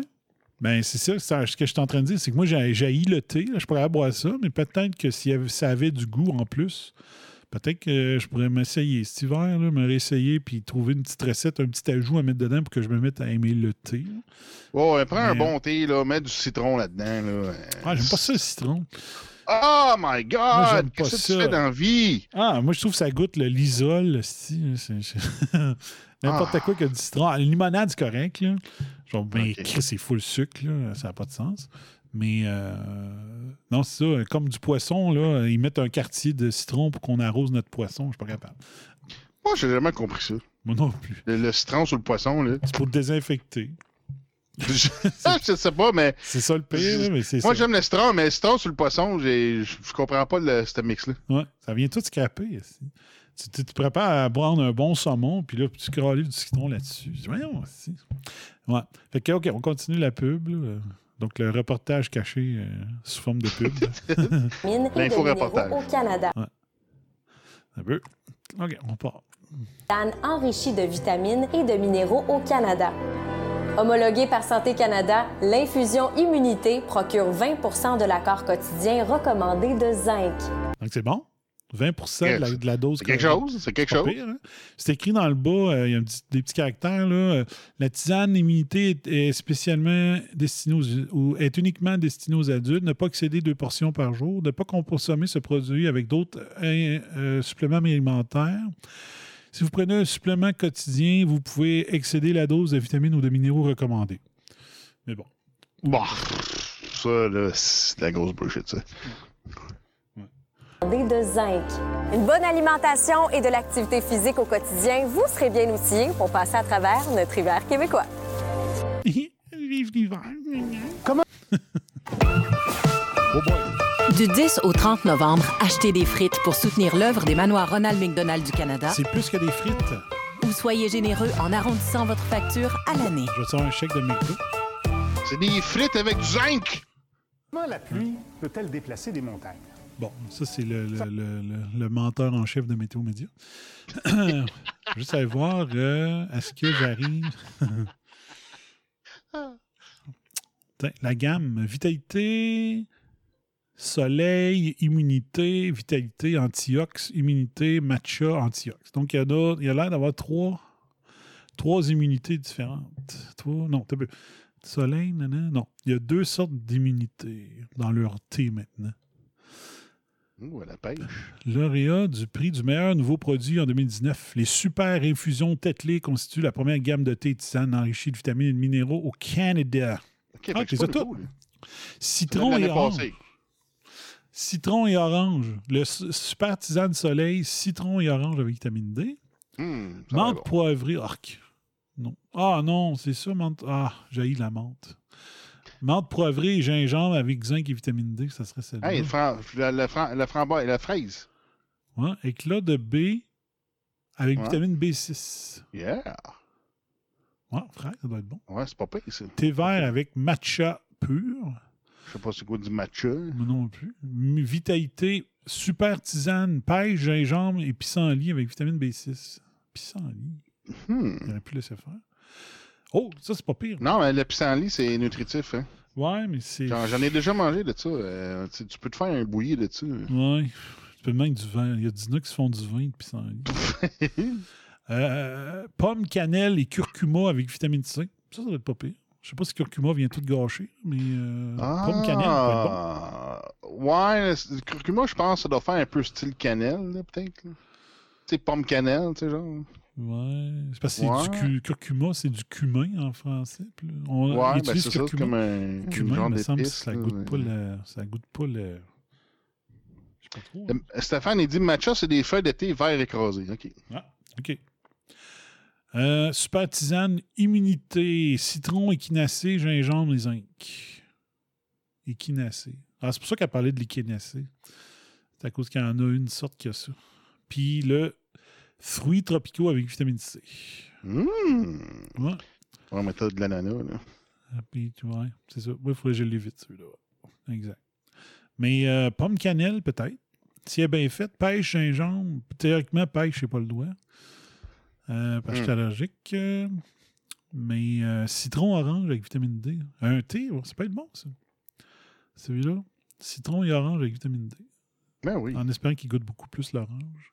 Mais lui, aux fraises, ça doit être bon. Ça goûte-tu bon, les fraises? Ben oui. Le bum aime les fraises. C'est parce que c'est des tisanes puis des thés. Fait que c'est pas des... C'est pas genre la fraise à plein gueule. C'est juste un... C'est un hint de fraise. C'est pas... Ouais. Une tasse de thé pas ordinaire. Fait que je pourrais peut-être l'essayer. Moi, je suis un essayeux de petites affaires comme ça. Je vais regarder. Dans ma prochaine épicerie, je vais essayer de voir s'il y en a. Je sais pas si c'est dans plus d'informatie ou quoi, mais en tout cas. Oh, il y en a un capsule K-Cup. Oh, ouais. Ah non, ça part pas. S'il l'avait en Tassimo, je peux l'essayer. J'ai une Tassimo ici. Ben, j'ai une K-Cup à la job, puis Tassimo chez nous. OK. Ben, c'est ça. Je voulais montrer que Météo Média parle plus de comment contrer les saisons de rhume et de grippe que notre docteur Arruda, le criminel. Moi, je les vois sur Métro. Ouais? Moi, je vois ça 3 piastres ou 3,50, dépendamment si tu pognes les spéciales ou pas. Là. OK. Bon, ça donne bien. C'est l'épicerie que je vois presque jamais, c'est Métro. J'y allais je restais chez M. Domi parce que c'était ça qui était en face. Ouais. Chez eux, mais à part ça. Fait que c'est ça, on attend toujours que Arruda nous parle de zinc. Chris, il en a parlé quoi, il y a 1 mois, 2 mois de ça, mais super rapidement. Tu sais. Ah oui, OK. Ouais. Il voulait que ça passe inaperçu le plus possible. Puis super rapidement, Mané, il y a peut-être 1 mois là-dessus, il parlait de le taux d'humidité. Tu sais, c'est comme, hey, t'aurais pas pu en parler au mois de mars, ça? Bâtard! On dit la meilleure tisane, c'est le champignon sur le bouleau. Ça me tente pas en tout. Bizarre, hein? Puis moi, c'est le pollen de bouleau que je suis le plus allergique. Donc, je suis peut-être mieux de pas toucher à ça. Ouais. Le chaga. Joanie est bonne dans les produits qu'on retrouve dans les forêts. Là. Elle dit le chaga. Joanie, explique-nous c'est quoi. Pendant que je vous ouvre ma prochaine nouvelle. Qu'est-ce que j'ai? Ça, c'est un post. C'est un post de le CIUS de Chaudière-Appalaches. OK? Checkez bien la photo. Il nous demande, c'est un sondage Facebook, êtes-vous plus bras gauche ou bras droit pour vous faire vacciner? Oh my God! Ah, c'est que je suis déçu de ma région, là. C'est bien insignifiant, ça! C'est épouvantable. Mon commentaire, ça a été « Tu me fucking niaises ».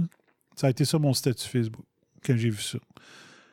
Tu sais, t'es-tu type sauce, type sauce? C'est quoi donc? Au Saint-Hubert, type sauce ou type poulet? C'est quoi donc? Ben, type sauce? Type poulet, type sauce, ouais. Ouais, type poulet, type sauce. Traditionnelle ou crémeuse. Puis là, t'as bras gauche ou bras droit? Oh my God, c'est dégueulasse. C'est épouvantable. C'est une pub, ça? Tu pouvais cliquer à gauche ou à droite, selon ta préférence. What? Sur Facebook? Ouais, tu parles de... Non, mais ma question, c'est à savoir si on met de l'argent là-dedans. Là. Ben, il y a un graphisme. Si on payait un graphisme, full payé avec fonds de pension pour faire une pub. Non, mais c'est ça, mais si l'ont mis comme une pub sur Facebook, ils ont mis de l'argent, forcément. C'est sûr.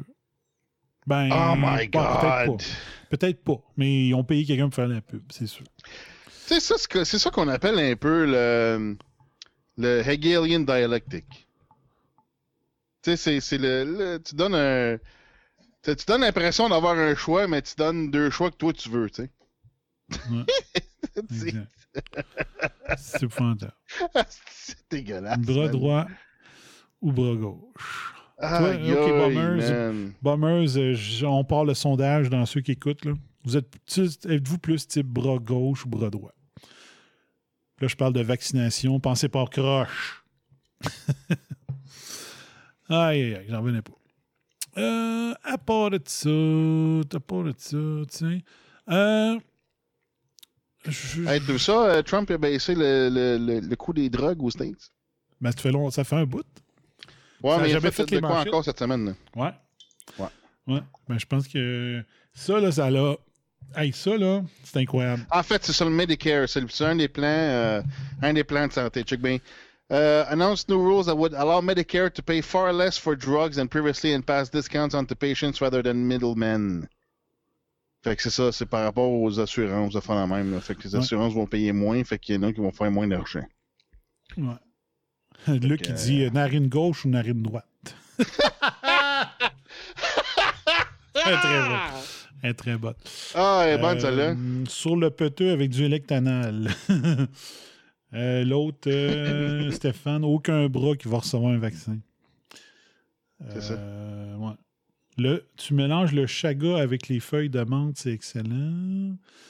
Dirais ça, le chaga, c'est un champignon sur l'écosse du bouleau, très bon dans tout, même excellent pour la prostate. Wow!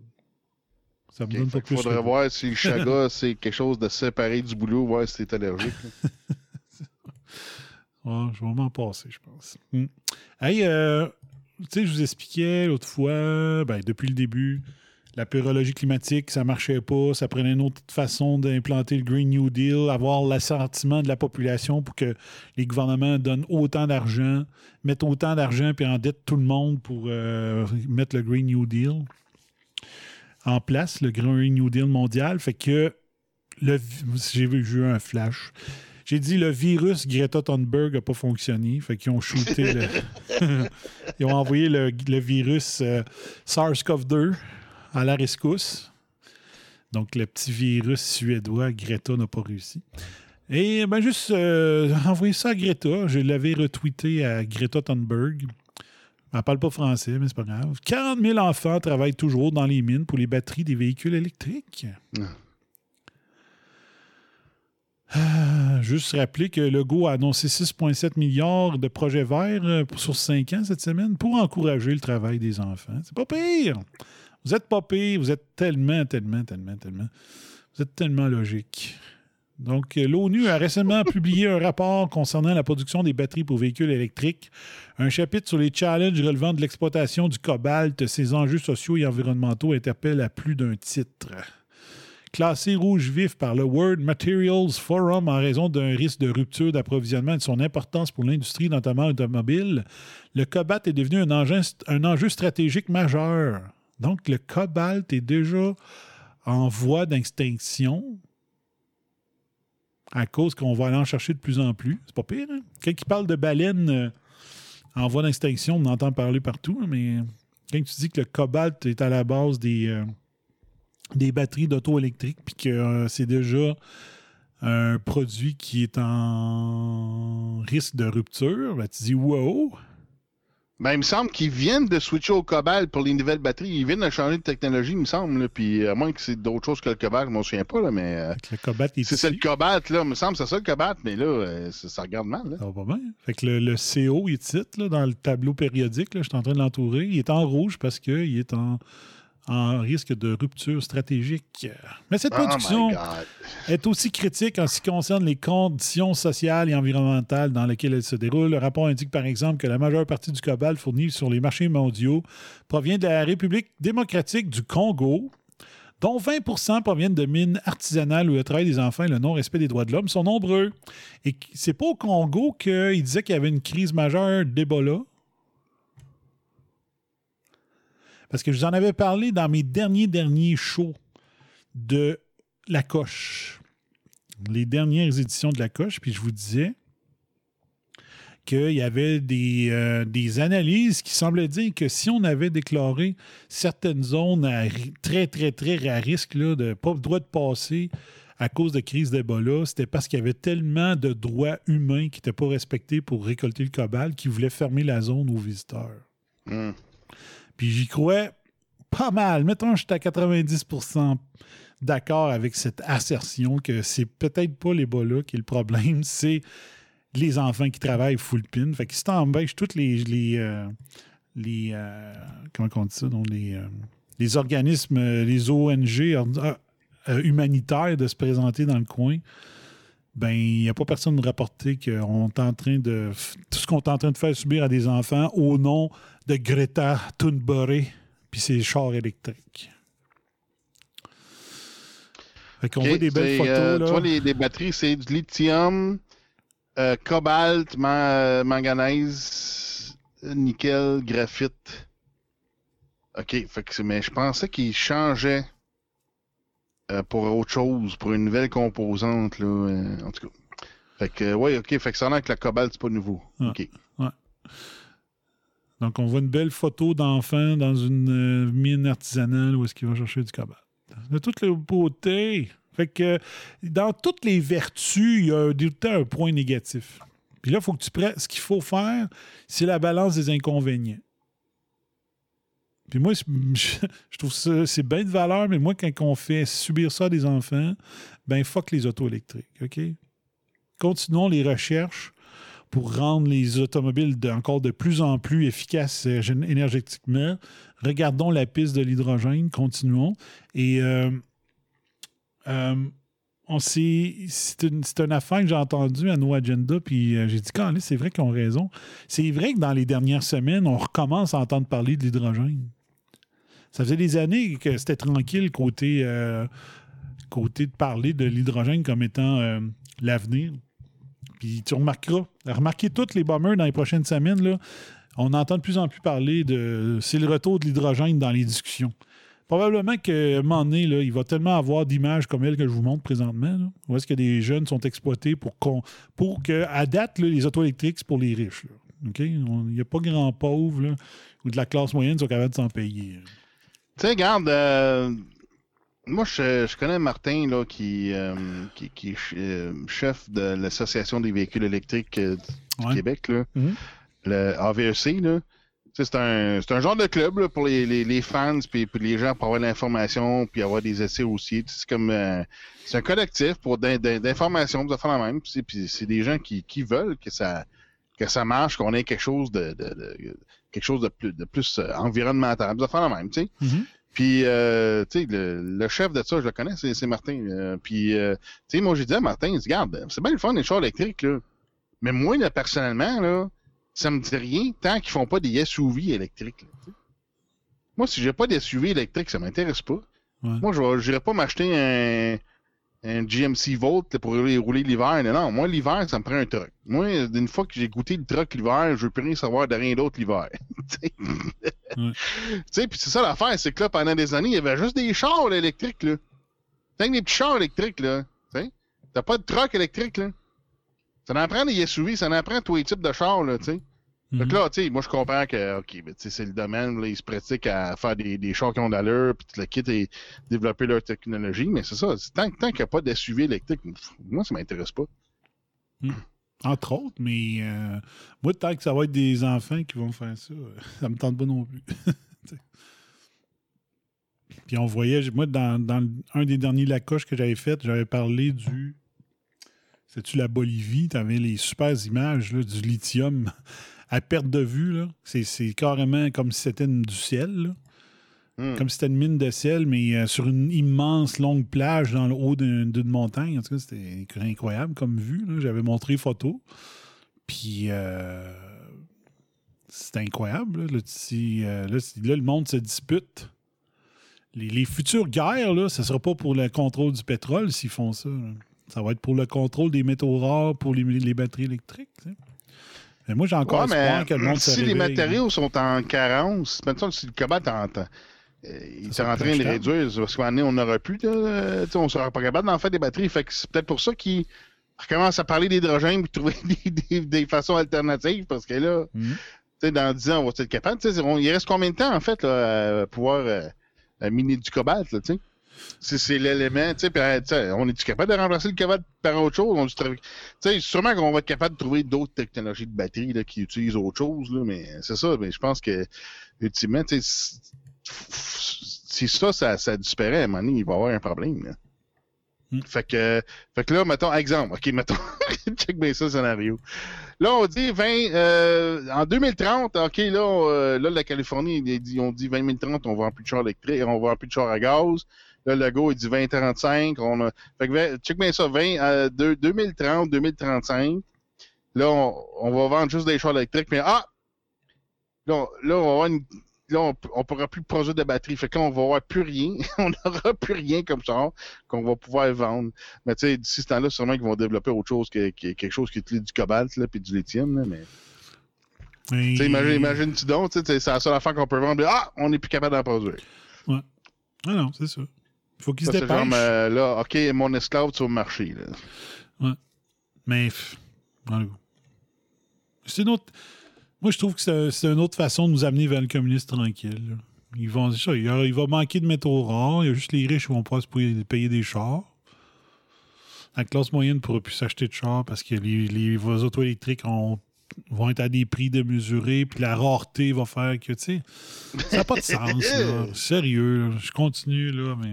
Je continue à dire, vive le pétrole, mettons nos chars de plus en plus énergétiquement efficients. Puis je suis sûr qu'il y a moyen de baisser les émissions de gaz. Là. Puis je parle pas de CO2 ici, là. Je parle des autres gaz. Là. Non, ouais, les vrais polluants, pas le CO2. C'est ça. C'est pas la bonne affaire. Pas en tout. Le CO2, ça pollue pas. C'est pas un polluant. Ouais. J'avais raconté au début de l'automne que l'ancien gouverneur de la Banque du Canada, qui était rendu gouverneur de la Banque du UK, avait lâché, puis il voulait s'en aller dans la cabale des changements climatiques, des investissements dans les investissements verts. Ben, la Banque du Canada veut s'attaquer au changement climatique. Donc, son successeur veut faire pareil. Tiff McClain. Il veut faire comme l'ancien, c'était Mark Carney qui s'appelait. Fait que le premier Canadien le premier étranger à avoir dirigé la Banque d'Angleterre. C'était un Canadien, puis c'était notre gouverneur de la Banque du Canada avant. Ben là, il a été remplacé par, entre autres, Tiff McClain. Le gouverneur de la Banque du Canada aimerait voir le pays s'attaquer plus rapidement au changement climatique afin d'éviter les répercussions économiques qu'il pourrait avoir sur les ménages et les entreprises. Quel menteur! C'est le contraire. C'est absolument contraire. C'est le contraire. Mais comment ça qu'une banque... On sait que c'est le contraire, lui, il ne le sait pas. Donc, c'est un hypocrite, il le sait très bien. Ça veut dire que l'objectif de la Banque du Canada, c'est de nous appauvrir, nous amener dans le communisme tranquille. Là. il peut pas penser que l'économie verte, c'est l'avenir, que tout va être plus efficace, l'économie va être mieux, puis ça, il faut être un cabochon là, ou un esti de corrompu. Il faut être un maudit cave ou un méchant corrompu pour penser que c'est il faut s'attaquer plus rapidement au changement climatique afin d'éviter les répercussions économiques qui pourraient avoir sur les ménages et les entreprises. Quel mangeux de M! Franchement, c'est le contraire, là. C'est le contraire. L'électricité, puis tout ça, tout le monde sur l'électricité, ça ne marchera pas. La récupération des batteries une fois en fin de vie, qu'est-ce qui va arriver avec ça? Il y a des blackouts en Californie qui se sont trop virés vers les énergies vertes. Ils sont obligés de couper le courant pour éviter qu'il y ait, je ne sais pas comment on appelle ça, une surchauffe, comment ça s'appelle, non? Pas que les breakers sautent, mettons. Puis lui, il est en train de dire ça. Là. Fait que il y a vraiment un gros scam pour appauvrir la population, nous mettre tout à genoux. Peuple à genoux attend sa délivrance. Dans le texte d'un discours prononcé mardi, McClain a affirmé que le système financier du Canada devait s'assurer d'être aussi résilient face au changement climatique qu'il l'avait été pendant la pandémie. Selon McClain, cela demandera aux institutions financières de mieux évaluer les risques auxquels elles font face des événements météorologiques extrêmes à la transition harmonieuse vers une croissance à faible intensité de carbone. Ne pas se préparer convenablement pourrait nuire à l'habilité de la Banque centrale à soutenir les ménages et les entreprises au moment où ils en auront le plus de besoin. OK, écoute bien, on relit ça, OK? Ne pas préparer convenablement pourrait nuire à l'habileté de la Banque centrale à soutenir les ménages et les entreprises au moment où ils en auront le plus besoin. Ouais, mais pourquoi qu'on va en avoir besoin? C'est ça. Tu comprends, là? Moi, je comprends. Pourquoi il faut soutenir les ménages? Dans quelle situation qu'on va en avoir besoin? Là? Ouais. Fais-moi une mise en scène. C'est ça. Tu sais, là, en assurance qualité, là, on a un principe pour ce que ça te prend. On appelle ça des user stories. Tu dis, OK, tu es un utilisateur. Là, tu dis, OK, fais-moi un scénario en tant qu'utilisateur. Mettons, ta nouvelle patente que tu veux faire. Mettons une nouvelle fonctionnalité que tu veux mettre dans ton software. Tu dis, moi, je veux faire ça. Tu sais, ça te prend une mise en scène, tu sais, genre. Là, ben, tu veux que ta nouvelle patente fasse ça, puis là, tu as une liste, puis dans le fond, ça devient comme un test plan. Mais là, c'est ça. Donne-moi le use case. Donne-moi le user story de ça, là, tu sais. Donne-moi le scénario où on sera pas préparé pour. Tu sais, puis là, il place la Banque centrale comme le sauveur encore, là. Tu sais, comme le sauveur. Puis encore une fois, les gens, ils vont avoir besoin d'un sauveur externe, tu sais, au lieu de se sauver soi-même.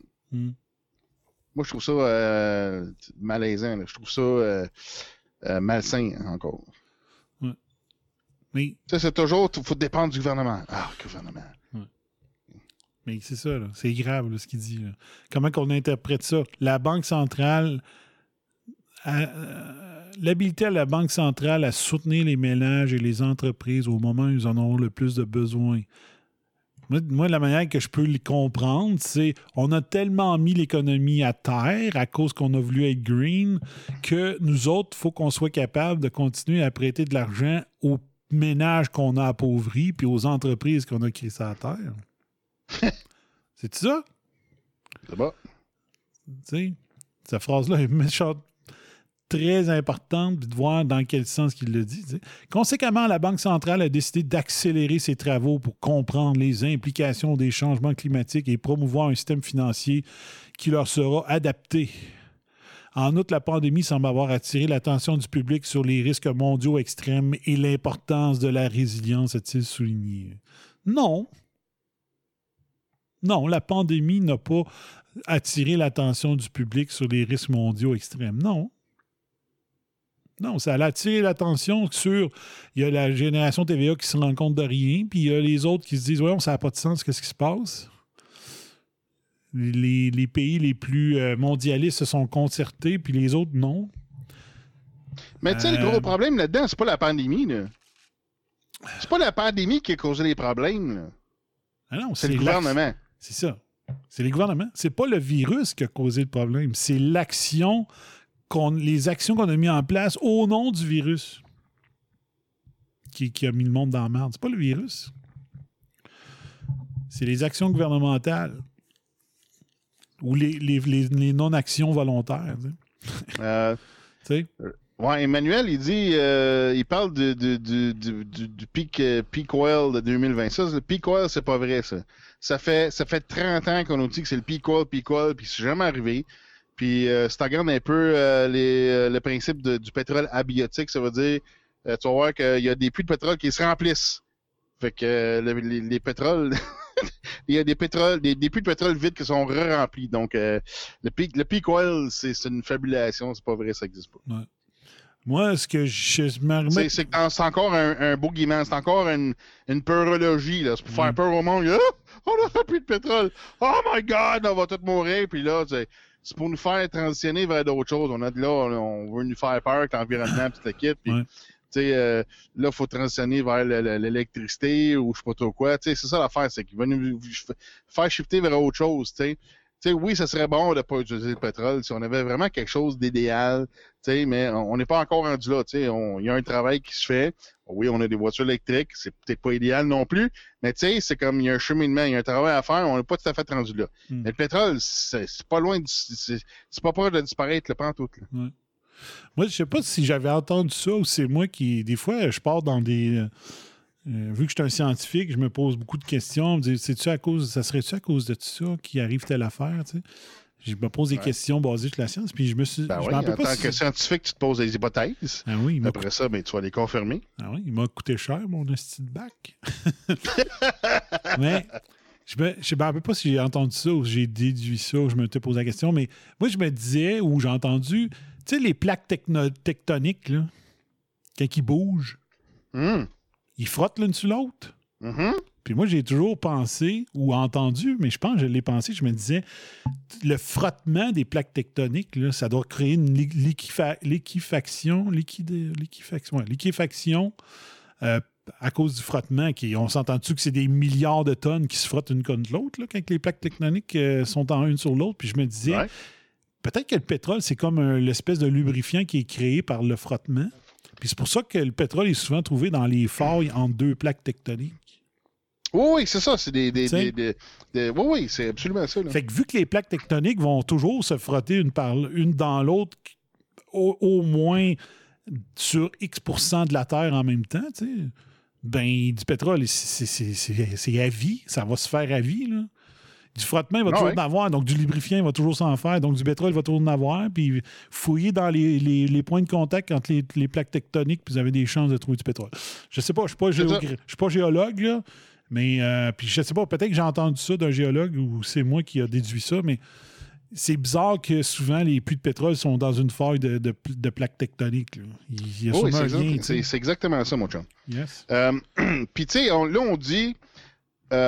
c'est ça, recherchez là, abiotic oil ou pétrole abiotique. Vous allez voir. Puis, ça a l'air que ça fait longtemps que les Russes ils connaissent ça. Là, comment t'es? Abiotique. Et abiotique. Biotique, c'est ça. Oil. Puis, là, on parle de fossil fuels, tu sais, des pétroles, tu sais, que ça vient des fossiles. OK? C'est vraiment des affaires, mettons, ton pétrole, c'est du fossilisé, là, ça vient de l'air fossilisé, là. Je pense que les scientifiques, ils seraient peut-être en train de l'examiner au lieu de le brûler dans un char. OK. Moi, je dis ça de même. Parce que un archéologue va dire « Hey, brûle pas ça! Faut qu'on l'examine! » Je sais pas. Puis moi, c'est ça. Puis si ça vient vraiment, mettons, des dinosaures, moi, j'aimerais ça, c'est quoi le rapport dinosaure-baril, là, tu sais, ça prend combien de dinosaures pour créer un baril, là, moi, j'ai jamais cru ça. Non. La théorie là, des dinosaures, là, voyons, il aurait fallu qu'il y ait des 8 dinosaures par pied carré, là, si, ouais. Ah ouais, c'est hallucinant, la quantité de dinosaures ça l'aurait pris, ça n'a pas de sens. Moi, j'ai jamais cru ça. Mais moi, j'entendais ça quand j'étais jeune, mais j'avais jamais su si ça venait d'une source scientifique ou non. Là. Ben là, on s'entend que c'est dinosaures, tous les petits animaux, la plantation, toute la kit, là, mais même là, voyons, ça Ça n'a pas de sens. Tu sais, c'est ultra profond dans la terre, là. C'est pas ça vient pas de la surface, là. Ben, pas ultra profond, mais c'est quand même à surface, pareil, mais c'est ça, t'en as de tous les sortes, là. Mais c'est ça, c'est parce que la terre, elle bouge, hein, puis c'est ça crée ça. C'est généré dans le sous-sol. OK. Je suis en train de lire, là, c'est compliqué. La théorie du pétrole abiotique est une théorie alternative sur l'origine chimique du pétrole qui serait selon celle-ci formée dans les couches profondes de la Terre. Elle s'oppose à l'hypothèse commune admise de la formation par transformation progressive de détritus biologiques fossilisés à des profondeurs relativement faibles. Cette théorie apparue au 19e siècle fit l'objet de nouvelles recherches et d'une mise en pratique en Union soviétique dans les années 50 et 60. Largement ignorée en Occident du fait de faibles volumes de pétrole abiotique découverts, elle n'a jamais suscité de réel intérêt parmi les géologues, hormis les Russes par le passé, et est de nos jours majoritairement considérée comme scientifiquement invalide. La théorie postule que le pétrole est formé à partir de dépôts profonds de carbone datant peut-être de la formation de la Terre. La présence de méthane sur Titan, une des lunes de Saturne, est présentée comme un élément tendant à démontrer la possibilité de la formation d'hydrocarbures en l'absence de mécanismes biologiques. Les partisans de cette hypothèse suggèrent que des larges quantités de pétrole restent à découvrir et que celui-ci migrerait sous le manteau terrestre par les biais de fissures. Voilà. On met des fissures dues à des plaques tectoniques. Bien qu'on ait pu montrer la formation abiogénique de méthane et de gaz hydrocarburés dans les profondeurs terrestres, les publications sur le sujet indiquent qu'il ne s'agit pas là de quantités commercialement significatives, c'est-à-dire un contenu abiogénique médian d'environ 0,02 % dans les hydrocarbures extraits. Cette théorie a récemment été revue par Glasby, qui soulève nombre d'objections, au premier rang duquel se trouve le fait qu'il n'existe à ce jour aucune preuve directe de l'existence du pétrole abiogénique au sens de mélange liquide d'hydrocarbures à longue chaîne. OK. Donc, ça demeure une théorie du complot pour là. Mais la théorie russo-ukrainienne, la théorie de Thomas Gold, cette théorie est employée comme l'une des ressorts du livre Le monastère oublié de Steve Berry. C'est à suivre, ça. C'est à suivre, mais moi, en tout cas, la théorie du dinosaure, moi, j'ai jamais cru. Les autres, ils parlent de matériel biologique. Mais tu sais, peu importe, il faut expliquer comment que des puits de pétrole vides se sont re-remplis, en tout cas. Oui, c'est ça. Donc, ça ne dit pas nécessairement ça, ce que moi je dis. Fait qu'il faudrait appeler ça la théorie du pétrole bomiotique. Parce que ça vient du bum. Ouais. Donc, c'est à suivre, ça. Anyway, s'il n'y a plus de pétrole, j'ai lu quelque chose que le pot... On peut faire de l'huile de fibre et du gaz, le maïs aussi, puis on a de l'eau puis l'électricité. Ben oui. Ouais, c'est sûr. Regarde, il y a 10 ans, là, j'ai vu une compagnie en Europe qui enlevait le carburateur d'un char existant, là, qui enlevait le carburateur, mettant un système que tu avais juste à mettre de l'eau, puis ça séparait l'eau en oxygène puis hydrogène, puis tu avais un char qui roulait à l'eau. Oui. Tu dis, ça a disparu. Il y en a plein de systèmes de même. Ça a disparu. Oui. Mais tu sais, c'est ça. Il y avait le fameux char, là, on voit ça souvent dans des reportages. Là, le gars, il récupère l'huile à friteuse. Ah oui! Puis, si tu veux une ville qui pue, tu peux prendre ça. Ouais. Ça se rentrait la frite partout dans la ville. Ouais. Même chose avec les déchets, on peut faire du gaz. Oui, effectivement. Oui, puis dans pas long, on va faire comme dans Back to the Future, on va avoir Mr. Fusion. Oui. C'est sûr. Ayn Rand, c'est une philosophe russe qui était déménagée aux États-Unis. Elle disait dans les années 50, je pense. Nous approchons rapidement du stade de l'inversion ultime. Le stade où le gouvernement est libre de faire tout ce qui lui plaît, alors que les citoyens ne peuvent agir qu'avec sa permission. Genre, Monsieur Legault, on peut-tu fêter Noël? Ouais, c'est ça. On peut-tu... Ah oui, Monsieur Legault a donné la permission au Père Noël de passer avec un masque, hein? C'est ça. Exact. Le stade des plus sombres périodes de l'histoire humaine, le stade de la domination par la force brute. Donc, Ayn Rand, elle écrit des livres de 900 quelques pages. Là. C'est quelque chose. Là. J'ai jamais eu le courage d'en commencer un. Là. Mais c'est une... elle écrit un peu sur la philosophie libertarienne, mais il fallait pas dire ça devant elle. C'est libertarien, c'était pas le bon terme pour elle. C'est une philosophe, je pense qu'elle appelait ça l'objectivisme, je suis pas sûr. Elle a fait des livres genre Atlas Shrugged, qui en film ses poches en esti. Ouais, je pense que elle a mis en livre, elle a mis en roman les principes libertariens. Oui, exact. Donc je vais vous lire ça. Comment qu'elle se décrit, là. Attends un petit peu, si tu veux ouvrir mon esti. De son vrai nom, Alissa Zinoviena Rosenbaum. Scénariste et romancière américaine d'origine russe, juive athée, née le 2 février 1905 à Saint-Pétersbourg et morte en 82 à New York. Ouais, hey, je me suis pas trompé. Ayn Rand est connue pour sa philosophie objectiviste. Donc, si tu disais libertarienne, elle te pétait une coche. Je ne suis pas libertarienne, je suis objectiviste. C'est ce que j'avais lu sur son sujet. Voilà. Ben, peut-être son principe, c'est objectiviste, mais pour atteindre le libertarisme, tu sais, c'est genre... en tout cas, tu sais, à un moment donné, il faut que tu regardes l'information, puis faut que tu balances l'information, tu sais. Ouais. Mais, tu sais, c'est comme les émissions qu'on fait. Moi, quand j'ai commencé ça, le but, là, c'est quoi le but? Le but, c'est la liberté personnelle puis la liberté humaine. Mm-hmm. C'est la raison de ça. C'est la raison des émissions qu'on fait, là. Mm-hmm. Pour qu'on soit informé puis qu'on ait l'information pour faire des choix vers notre souveraineté individuelle, tu sais. Mm. Dans le fond, là, il faudrait que je relise un petit peu sur le sujet pour mieux l'expliquer, là. Mais c'est que dans nos actes que la gauche qualifierait d'égoïste, ben il y a toujours un acte qui devient positif pour l'autre. Puis ça devient plus collectiviste que le collectiviste lui-même. Est-ce que vous avez un joint à côté de vous? Prenez une puff et pensez-y. Donc, c'est la philosophie que il n'y a pas besoin d'avoir un système collectiviste pour que chacun pense à son intérêt, mais à l'intérêt des autres par la fait même. Parce que si tu dis, mettons, je sais pas moi, comment je dirais ça? Je conduis une voiture. Hey, bon, c'est pas évident à expliquer, mais c'est dans le sens que, mettons, je fais réparer quelque chose.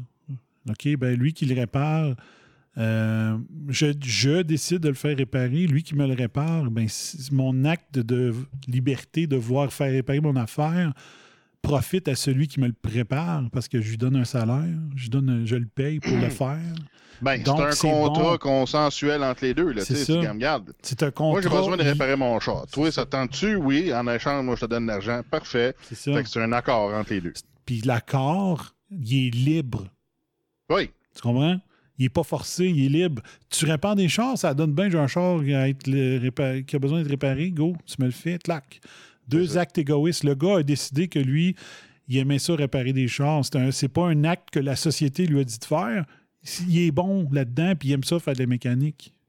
Donc, c'est deux actes individuels qui prennent un sens collectif quand que le contrat se fait entre toi et lui. Tu sais. Fait que c'est un... Je vulgarise au maximum c'est quoi qu'elle parle dans ses théories puis tout ça. Puis le libertarisme ou la liberté individuelle, c'est un peu ça. C'est de dire pourquoi que le gouvernement... Tu sais, pourquoi que le... OK, je vais vous donner un meilleur exemple. Mon char, il faut qu'il soit réparé. Là, j'ai un garagiste, il est prêt à me le réparer. On fait un deal, je te paye, je te l'amène, je te paye, toi, tu me le répares. Il faut que je sois satisfait, tu sais. Pourquoi que le gouvernement... En quoi le gouvernement a besoin de se prendre 15% de notre acte entre moi et lui d'avoir décidé tu répares des chars, moi j'ai besoin de me faire réparer. C'est quoi le rapport du 15% que le gouvernement va prendre cette facture-là? Il n'y en a pas. Il n'y en a pas. Il n'y en a pas. Regarde, ça, tu fais le choix. Regarde, moi, j'ai un garagiste. Mon garagiste, je vais le voir, là. Il me donne pas de reçu, mais je paye pas de taxes non plus, tu sais. Mais c'est l'entente qu'on a. Ouais. C'est vrai, là. Je présentement, pas des conneries, là. C'est que moi, j'ai un garagiste qui si je veux un reçu, il va me donner un reçu, mais il va me charger les taxes. Mais là, ça fait des années, tu vois, là, il me charge pas de taxes. Puis je paye cash, puis that's it. Bon, là, tu brises tout, là.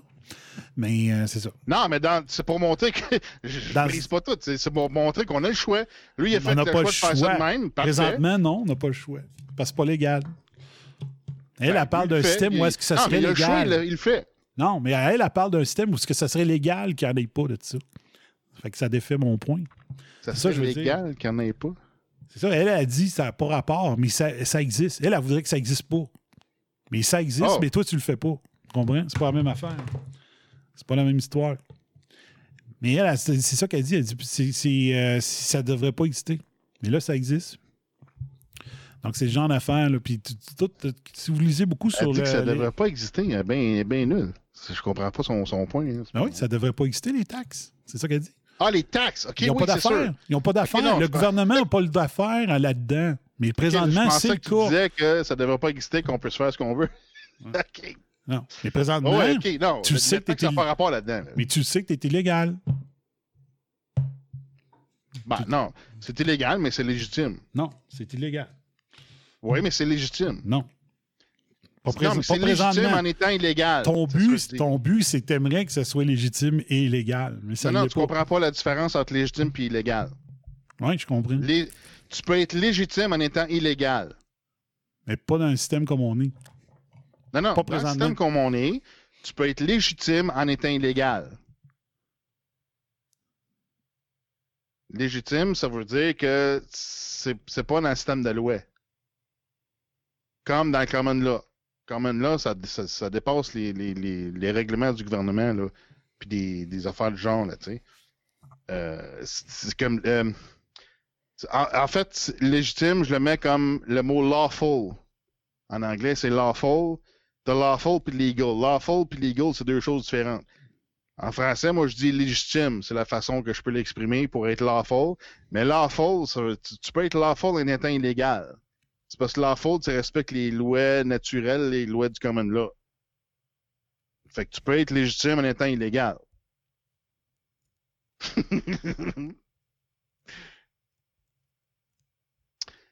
C'est illégal pour certaines entités, mais quand tu agis de façon légitime, tu t'embarques pas dans comment je peux dire ça, dans ce framework virtuel de loi-là. Tu es une personne, tu fais un échange, une interaction consensuelle, puis c'est tout. C'est légitime. OK, je partage pas ton avis. Donc, j'associe pas RAS à ce que tu viens de dire. Non, mais moi, je fais la différence entre deux systèmes de loi, là, c'est ça l'affaire. Mais il y en a juste... Avec le langage spécifique pour chaque système de loi. Donc, c'est ça. Oui, c'est illégal, mais c'est légitime. OK. C'est toi qui le dis. Mais c'est ça. Donc, présentement, c'est ça. It's illegal, but it's lawful. Selon toi. Comme je l'ai dit, c'est selon la loi. J'associe pas à RSHD à ça. Non, mais c'est le même. C'est plate, la loi, c'est le même. C'est ça. C'est plate, là, mais c'est le même que ça marche. Donc, c'est pas moi qui invente ça, c'est la loi. Là. Non, c'est toi qui invente ça. Non, c'est... La loi est là. Si tu étudies la loi, c'est comme ça. Tu gagneras en cours, là, tu te présenterais avec cet argument-là, puis tu gagneras en cours. Ben, je sais pas, ça dépend dans quel cours. Ben, c'est ça. Il y en a juste une cour, il n'y en a pas 1000. T'as le criminel, puis t'as le civil. Ah, t'as différentes affaires là-dedans, mon chum. Ah, mais là, tout le monde qui ont essayé, là, ils se sont fait ramasser. Non, mais c'est ça l'affaire, c'est que c'est des affaires qui sont pas respectées. Ben, si c'est pas respecté, c'est parce que c'est pas légal. Ils réussissent pas à le faire passer. C'est ça l'affaire. Ils réussissent pas à le faire passer, donc ça passera jamais. Pas parce que c'est pas légal que c'est pas légitime. En tout cas, c'est la définition. Je la partage non, c'est des définitions légales. Je veux pas prôner ça. Ça, c'est du stock du podcast with cheese. Là. Moi, c'est le genre d'affaires que je veux pas partager. Rien là-dedans. Là. Je veux pas dire au monde de faire comme toi. C'est ça que je veux dire. Ah, moi, c'est plate, tu peux faire... Mais l'affaire... Moi, c'est le choix... c'est le choix de chacun. Tu fais ce que tu veux. Là. C'est ça, mais je veux pas que ça soit sur ma maison. Moi, je suis pas la personne de faire quoi que ce soit. Là. Ouais. L'affaire au Québec, là, c'est que si tu as une entreprise qui vend moins que 30 000 par année de revenus, tu peux ne pas collecter la taxe sur tes transactions. Sauf qu'il faut que tu déclares tes revenus. Si, mettons, moi, je me décide de vendre, je sais pas, moi, je fais pousser des framboises, bien, j'en fais pas pousser, mettons, dans la forêt, chez mes parents, il y a plein de framboises. Je décide de les ramasser, de les vendre sur le bord du chemin, c'est sûr que je ne vendrai pas pour 30 000. OK? Il n'y a pas pour 30 000 piastres de framboises chez mes parents. OK? Fait que j'ai pas besoin de le vendre avec de la taxe. Mais si je vends pour 5 000 piastres de framboises, il faut que je le déclare dans mes revenus pour mon impôt. Présentement, c'est ça la loi. Fait que moi, quand j'ai parti mon entreprise, j'ai dit, je vais-tu faire 30 000 à ma première année? Puis là, je me disais, si je ne vends pas 30 000, je ne suis pas obligé de me chercher un numéro de TPS TVQ. Puis finalement, j'ai dit, fuck off. J'ai dit, si je pars en ayant l'idée que je ne ferai pas 30 000, ben je ne le ferai pas le 30 000. Fait que j'ai dit, fuck off. Dès le jour 1, j'ai sorti mon numéro de TPS TVQ en me disant, think big, esti, tu vas l'atteindre, le 30 000, puis je l'ai dépassé. Fait que j'avais bien fait. Donc, c'était comme si ça m'avait mis dans le minding de dire, je vais l'avoir. Je vais avoir une grosse première année dans mon entreprise. Fait que, mais c'est ça. Ça marche de même. Si ton mécanicien, il ferait moins que 30 000 parce qu'il fait des job-in chez eux, à faire, il y a les installations pour faire des opérations chez lui, ben, il a le droit de ne pas charger de TPS sur les jobs qu'il fait. Mais il faut qu'il déclare ses revenus. La loi, c'est ça. Ceux qui ne veulent pas la respecter, c'est leur choix. C'est ça, c'est le choix. C'est illégal pareil. C'est ça. C'est juste ça. Mais c'est légitime. Non, en tout cas, comme j'ai dit, c'est illégal. Tu t'expliques exactement ce que j'ai dit. Non, parce que c'est légal, ce que moi j'ai dit. Il faut qu'il déclare, mettons, la job de 500, il déclare le 500, mais s'il sait qu'il fait moins de 30 000, il n'a pas besoin de prendre son numéro de TPS TBQ. C'est ça que j'ai dit. Sauf que quand que lui il achète des pièces puis qu'il paye la TPS dessus, ben, il ne peut pas se la faire rembourser. Alors que s'il avait pris son numéro de TPS, même s'il avait fait moins de 30 000, à chaque fois qu'il achetait des pièces puis qu'il payait de la TVQ ses pièces, ben, il a le droit de les détruire. C'est ça. Mais ça, c'est le système légal. C'est pas le système légitime, c'est deux choses.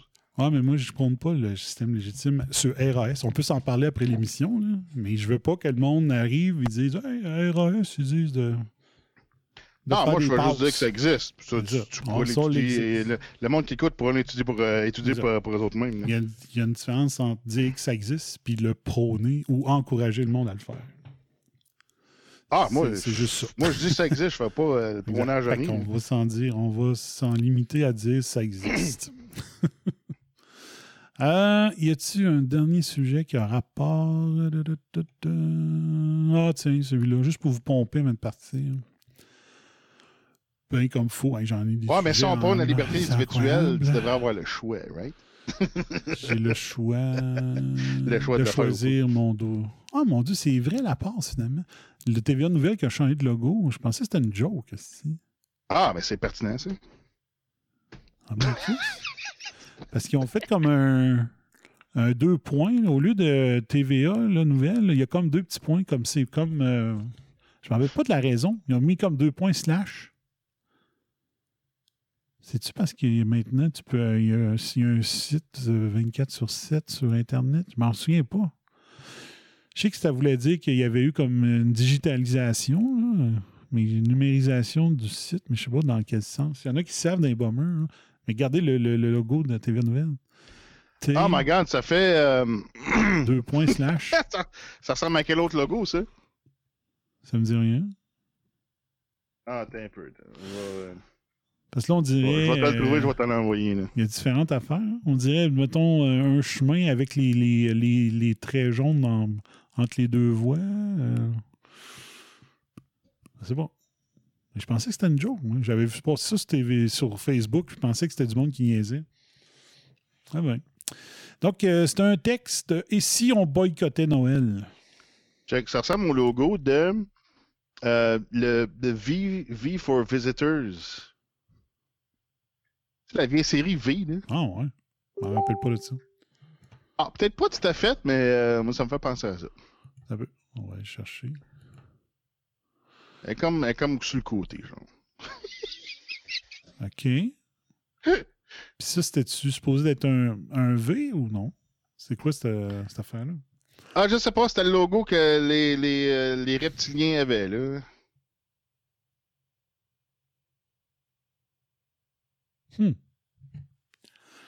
OK, j'essaie de voir si ça avait un sens. Mais les autres, dans le fond, ils n'ont pas notre alphabet, fait que...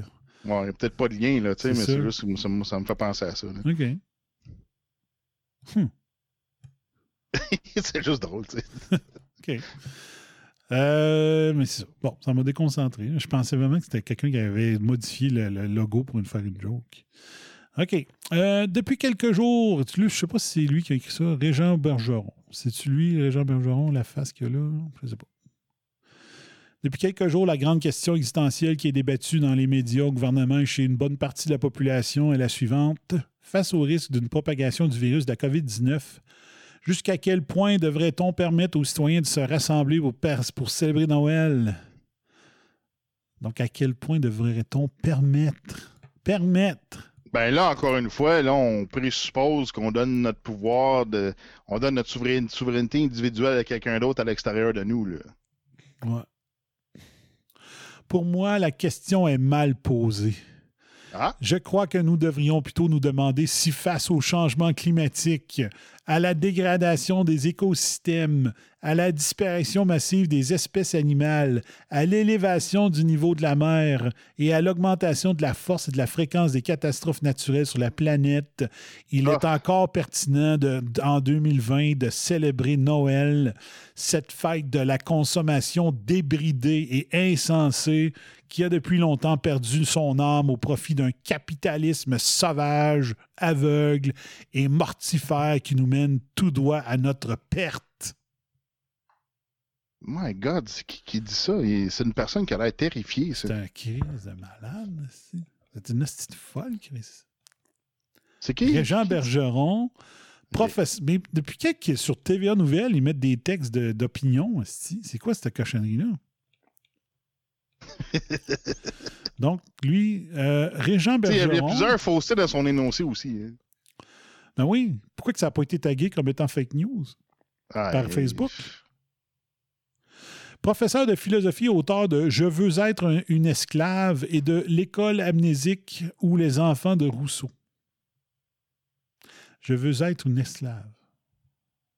Wow. C'est fou. Pandémie. En cette période de pandémie, nous devrions plutôt faire l'effort de transformer cette pause qui nous est imposée, effectivement, en occasion inespérée pour réfléchir sur notre façon de vivre qui privilégie l'avoir à l'être, pour se questionner sur les raisons qui nous poussent à consommer d'une manière frénétique afin d'avoir en sa possession tout ce bric-à-brac autour de nous. Ça aurait fallu que je mette mon spin alert à chaque terme teinté. C'est incroyable.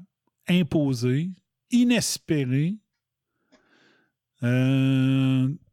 frénétique et bric-à-brac. Tous des termes de spin. Voilà un examen de conscience collectif qu'on devrait tous s'imposer avant de se retrouver dans un centre d'achat ou sur un site web d'Amazon pour faire nos emplettes du temps des fêtes. L'être humain est une créature insatiable. On arrête notre logo, notre cloche là. Insatiable. Une machine à désirer. Il peut bien posséder tout ce qu'il lui faut pour passer du bon temps, être bien, vivre en paisiblement, ce n'est jamais assez. À le regarder aller, on a l'impression que son seul but est de posséder toujours plus, d'accumuler des richesses et de s'entourer d'objets divers, dont certains qu'il considère comme essentiels et d'autres comme luxueux, un luxe de pacotille. Toutefois, si on regarde cette comédie humaine, le moindrement de haut. Wow, ça c'est un marxiste, ça c'est sûr. Ça n'a pas de sens. Ça n'a pas de sens. Régent. Tous les marxistes et les enverdeurs, c'est ça qu'ils disent. Mais ils disent que le capitalisme est méchant. Le méchant. Mais ils l'écrivent dans leur iPad. Tu sais. Moi, je sais pas comment ils font ça. Moi, j'ai de la misère avec le keyboard virtuel. Il écrit là sur un papier recyclé avec un... Tu sais, mais non. C'est ça. Ils écrivent ça sur des appareils qui ont une batterie que le jeune au Congo est en train d'aller chercher les ressources, tu sais. Mais c'est foutu. Moi, c'est ce qui me décourage, là. Tu sais, regardez bien ça. Là. C'est que c'est ça que l'homme québécois est devenu. L'homme mou, peureux.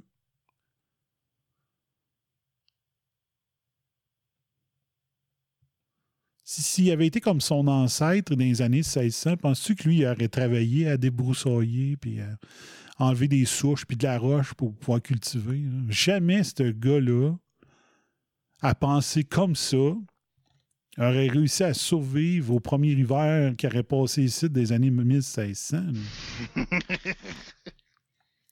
Il n'aurait pas voulu chasser.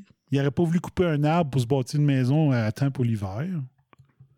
Hein? Non, les marxistes, ils n'aiment pas ça travailler. Ils ne veulent pas travailler, les marxistes. Se salir les ongles pour enlever de la roche pour pouvoir cultiver un jardin pour l'année d'après, non. Tu sais? Comment on a fait pour survivre comme race québécoise si c'était des gars comme lui qui étaient nos défricheurs au début? C'était-tu des gars comme lui qui étaient ces plaines d'Abraham quand on s'est fait ramasser par les Anglais? Non, lui, c'est le gars qui est mort sur le bateau en s'en venant ici. Du scorbut. Moi, ça me décourage. Mort de frette. Ça me décourage. Décourage voir qu'il y a des hommes québécois de même. Ça n'a pas de sens. Non. Ils capotent, là. Hey! Faire plaisir au monde, quel acte égoïste. Tu sais? Est-ce là je vais prendre juste le dernier paragraphe parce que son texte est long et ça n'a pas de sens. Puis je comprends pas ce que ça fait encore sur TVA Nouvelles. Là. Est-ce là une fatalité? Pas nécessairement. Pouvons-nous encore trouver des raisons d'espérer? Peut-être que oui, mais à la condition de se prendre en main, de changer nos priorités, de revenir à l'essentiel et d'être plus authentique avec les autres et avec nous-mêmes. Et puisqu'il faut bien commencer quelque part, pourquoi ne pas faire de ce Noël 2020 la grande fête de la simplicité volontaire? Oh my God. Ben, simplicité volontaire, ça, c'est correct. Ça, c'est ma vie en général, c'est pas mal ça. Là. Mais d'être plus authentique, ça, là, c'est les millennials qui sont là-dedans. Hein. Ça, c'est un trait des millennials, ça. D'être l'authenticité. Ça c'est une tendance qu'ils ont. La fake authenticité. Ouais, ça, je pense le savoir. Ils pensent savoir c'est quoi, mais... Je sais pas.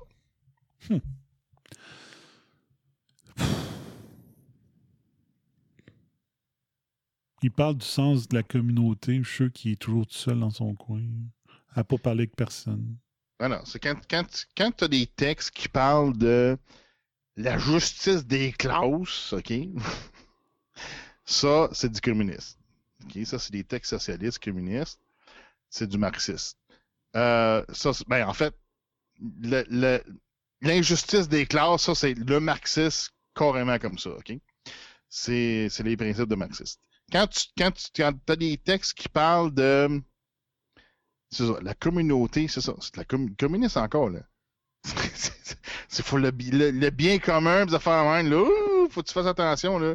C'est quoi qu'ils veulent présenter avec ça? Là, c'est parce que là, t'as des tendances communistes et socialistes avec ça, là. C'est pas socialiste, en fait, là. C'est un mot doux juste pour pas dire communiste. Parce qu'il n'y a pas grande différence entre les deux, là, tu sais. C'est le mot pour pas faire peur, tu sais. On va dire socialiste.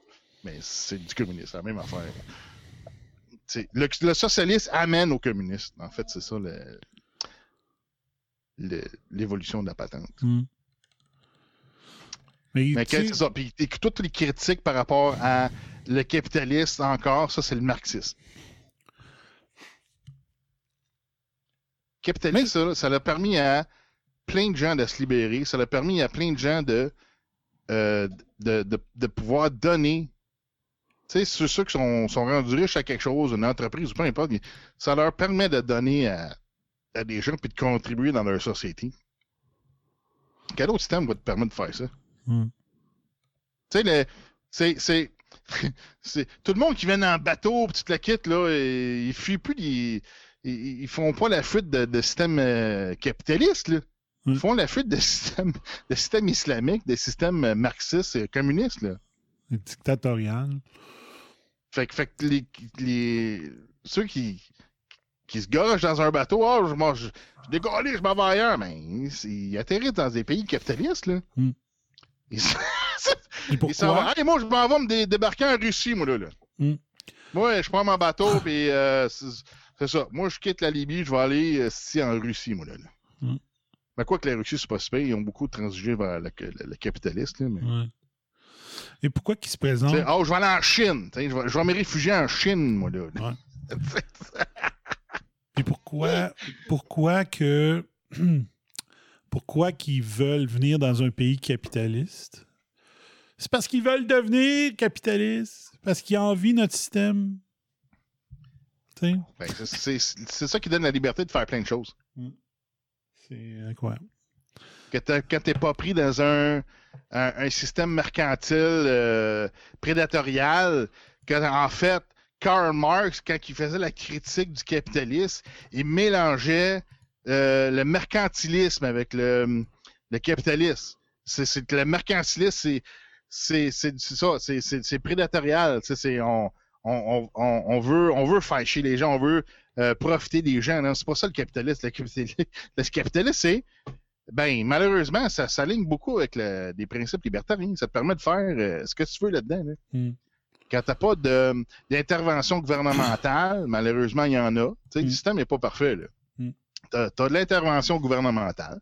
Tu as de l'ingérence aussi, puis des traitements préférentiels aussi, qu'on ne laisse pas le marché libre faire les choses. Tu as beaucoup d'interventions comme ça qui te permettent que, OK, c'est pas top shape, mais regarde, au moins c'est là, le système marche pareil. Là, Non, c'est ça. C'est comme... Tout est dans l'équilibre. Ben oui! Tout ce qui est extrémiste défait toute la théorie de base. Là. Le capitalisme pur, il est correct. Le capitalisme où est-ce que tu t'en vas tuer ton compétiteur, c'est plus du capitalisme. C'est plus du capitalisme, c'est de l'extrémisme. C'est du capitalisme sauvage. C'est ça. C'est ça. Un capitalisme où est-ce que le gouvernement décide des gagnants et des perdants, c'est pas du capitalisme. C'est pas ça la définition. Donc, c'est ça que le monde ne comprenne pas. C'est comme quand je parle rarement de terrorisme, mais quand j'en parle, je précise toujours que je parle des islamismes extrémistes radicaux. Je parle pas des islamistes, puis je parle pas des musulmans. Donc, c'est toujours ça. Le capitalisme sauvage, c'est pas le capitalisme. C'est du capitalisme sauvage. Puis le socialisme, puis le communisme extrême, c'est une autre affaire. Allez, juste un dernier sujet, puis après ça, on arrête. J'ai parlé l'autre fois, j'ai lu un article, puis je me suis rendu compte en le lisant que, Chris, c'est Peter DeZack, l'ami de la Bat Lady. Je m'en étais rendu compte juste en vous en parlant. Ouais. Il a sorti un autre scandale sur Peter DeZack. EcoHealth Alliance orchestrated key scientist statement on natural origin of SARS-CoV-2. Donc, ils ont pogné Peter DeZack le main dans le sac. Puis ce qui est plate, c'est que Peter DeZack et le Lancet ont travaillé ensemble pour cette cochonnerie-là. Là, tu dis, Chris, là, si on ne peut plus se fier au Lancet après 2 cochonneries, une avec l'hydroxychosbine qu'on ne peut pas dire, puis sur les origines, moi, je vous avais prouvé au printemps que de se fier sur Peter DeZack pour dire que c'est pas d'origine, que c'est d'origine naturelle, que ça vient pas du laboratoire, c'est comme demander au renard qui vient de manger une poule s'il avait vu c'est qui l'avait mangé. Là. Le renard l'avouera jamais, sauf s'il y a encore du sang sur sa gueule, là. Puis que tu peux faire une preuve d'ADN que la poule versus le sang qu'il y a sur ta gueule, ça correspond. Là.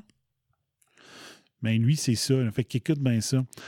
Des emails obtenus par the US Right to Know showed as a statement in the Lancet authored by 27 prominent public health scientists containing conspiracy theories suggesting that COVID-19 does not have a natural origin was organized by employees of EcoHealth Alliance, a non-profit group that has received millions of dollars of U.S. taxpayers' funding to genetically manipulate coronavirus with scientists at the Wuhan Institute of Virology. Donc, ils ont trouvé des preuves que les 27 proéminents scientifiques de la santé qui ont fait un texte commun, ben, ça avait une origine et l'origine était Peter Daszak. Peter Daszak, c'est le président d'EcoHealth Alliance. Donc, c'est lui qui a donné l'ordre. Il a réuni 27 grands scientifiques pour dire hey, êtes-vous capable de me faire une lettre pour dire que ceux-là qui pensent que c'est autre chose que la chauve-souris dans un marché de Wuhan, là, ben, traitez-les de Covidio puis tout, là. Donc, the email obtained via public records request showed that EcoHealth Alliance président Peter Daszak, donc le chum de la Back Lady qui travaillait avec, draft the Lancet statement. Donc, c'est lui qui l'a écrit. Mais il l'a fait passer comme étant une lettre de 27 autres scientifiques. And that he intended to not be identifiable as coming from any one organization or person, but rather to be seen as simply a letter from leading scientists. Daszak wrote that he wanted to avoid the appearance of political statement. Donc, le Lancet, après ça, l'a publié le 18 février. Just 1 week after the World Health Organization announced that the disease caused by the novel coronavirus will be named COVID-19. Les 27 auteurs ont condamné fortement les théories de conspiration que le COVID-19 n'avait pas une origine naturelle, and reported that scientists from multiple countries overwhelmingly conclude that this coronavirus originated in wildlife. Donc, sans preuve, ils ont voulu lancer le spin pour dire non, faut les écarter de la piste d'un virus qui s'est échappé du laboratoire de Wuhan. Donc, Peter Daszak, qui se fait appeler partout par NPR, par toutes les CNN, MSNBC, quand ils veulent parler de l'origine de la crise, ben ce gars-là, c'est la dernière personne à appeler parce que c'est le renard qui vient de manger la poule dans ton poulailler. Fait que un des crosseurs de 2020, c'est Peter Daszak. C'est le chum de la Bat Lady. Il avait dit qu'il n'y avait pas de contact avec Wuhan, alors que Peak Prosperity a recensé, puis je vous les ai montré, 5 études où est-ce que Daszak est co-auteur d'études avec la Bat Lady et qu'il a utilisé les installations de Wuhan pour l'aider à faire... il collabore avec elle depuis 2005. Donc, vous n'entendrez pas ça à TVIA. Sur ce, moi, j'ai envie de dire ding dong! Ding dong! Hello? We gotta go. Oh, ça me fait couper. Oh, t'as pas le bon, là. Ouais, il est disparu. Tabarnak. Hey, là, on commence. Là, tu te fais influencer par No Agenda de Stacey, qui font des émissions de quasiment 4 heures. Là. Ah ouais? Ben, 2h30, on a fait souvent. Un peu, là. Qu'est-ce que c'est passé? La chose est disparue de mon lecteur. On va l'en remettre. Jingle fin. OK, c'est ça. Ah, je sais. Probablement, j'avais oublié de l'enregistrer. Quand je ferme mon lecteur, il faut que je l'enregistre. Si je veux garder le même ordre. OK. Fait, si je fais ça comme ça, on recommence. Sorry. Go. Donc, ding-dong, allô. 1, 2, 3. Ding-dong! Hello? We gotta go. Ah, Luc. C'est ça. Probablement que c'est ça. Je ne devais pas l'avoir enregistré la dernière fois. OK. OK, merci bien gros. Beau tracks. Gardez, reste légitime. Comment t'as dit ça? Legitimate? Ben, en anglais, c'est différent. C'est lawful. Lawful, puis en français, c'est... Lawful versus legal. Legal, puis en français, c'est légal versus légitime. C'est ça. Ben, j'ai peut-être pas le bon mot en français non, pour dire légitime, mais c'est peut-être c'est... c'est, en tout cas, c'est la plus proche approximation. Mm-hmm. Ben moi, j'aurais une chose à rajouter, c'est que le narratif, c'est légitimement bon. Ouais, merci à tout le monde, Joanie, Stéphane, Luc, Emmanuel, tout le monde qui ont été là et qui ont participé dans le chat. Là, c'est le fun. Ouais, exact. Fait que jeudi prochain, mesdames et messieurs, on se reprend 21h, Réseau Antispin sur Facebook Live. Puis continuons à donner des arguments. Faut plus se laisser faire. Utiliser ma théorie, ma définition de conspirationnisme, c'est tout ce qui n'est pas dans le Journal de Montréal, de Québec, le Journal La Presse, Radio-Canada et TVA. C'est tout ce qui est scientifiquement prouvé, mais qui passe pas dans les journaux. Voilà. Fait que merci, Beau Tracks. On se jase un petit peu après l'émission. Fait que là-dessus, mesdames et messieurs, je vous dis à jeudi 21h. Checker le chat. Ciao. Bye-bye. Fire. On va lui monter le son. C'est bon. Bye-bye.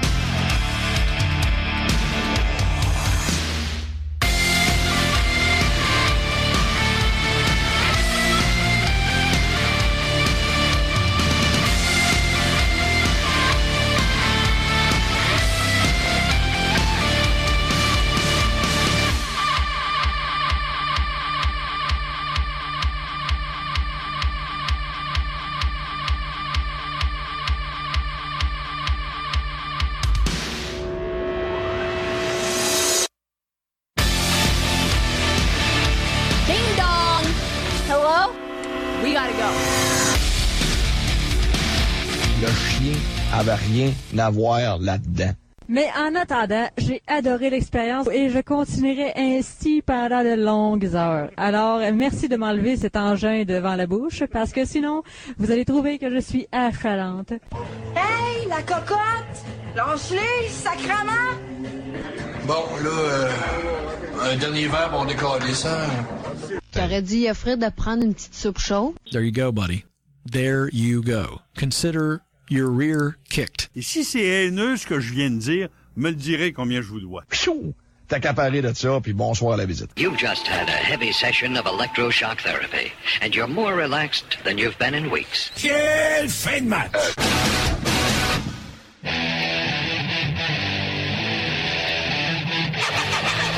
Vous écoutez RAS, le réseau anti-spin en haute de l'émission.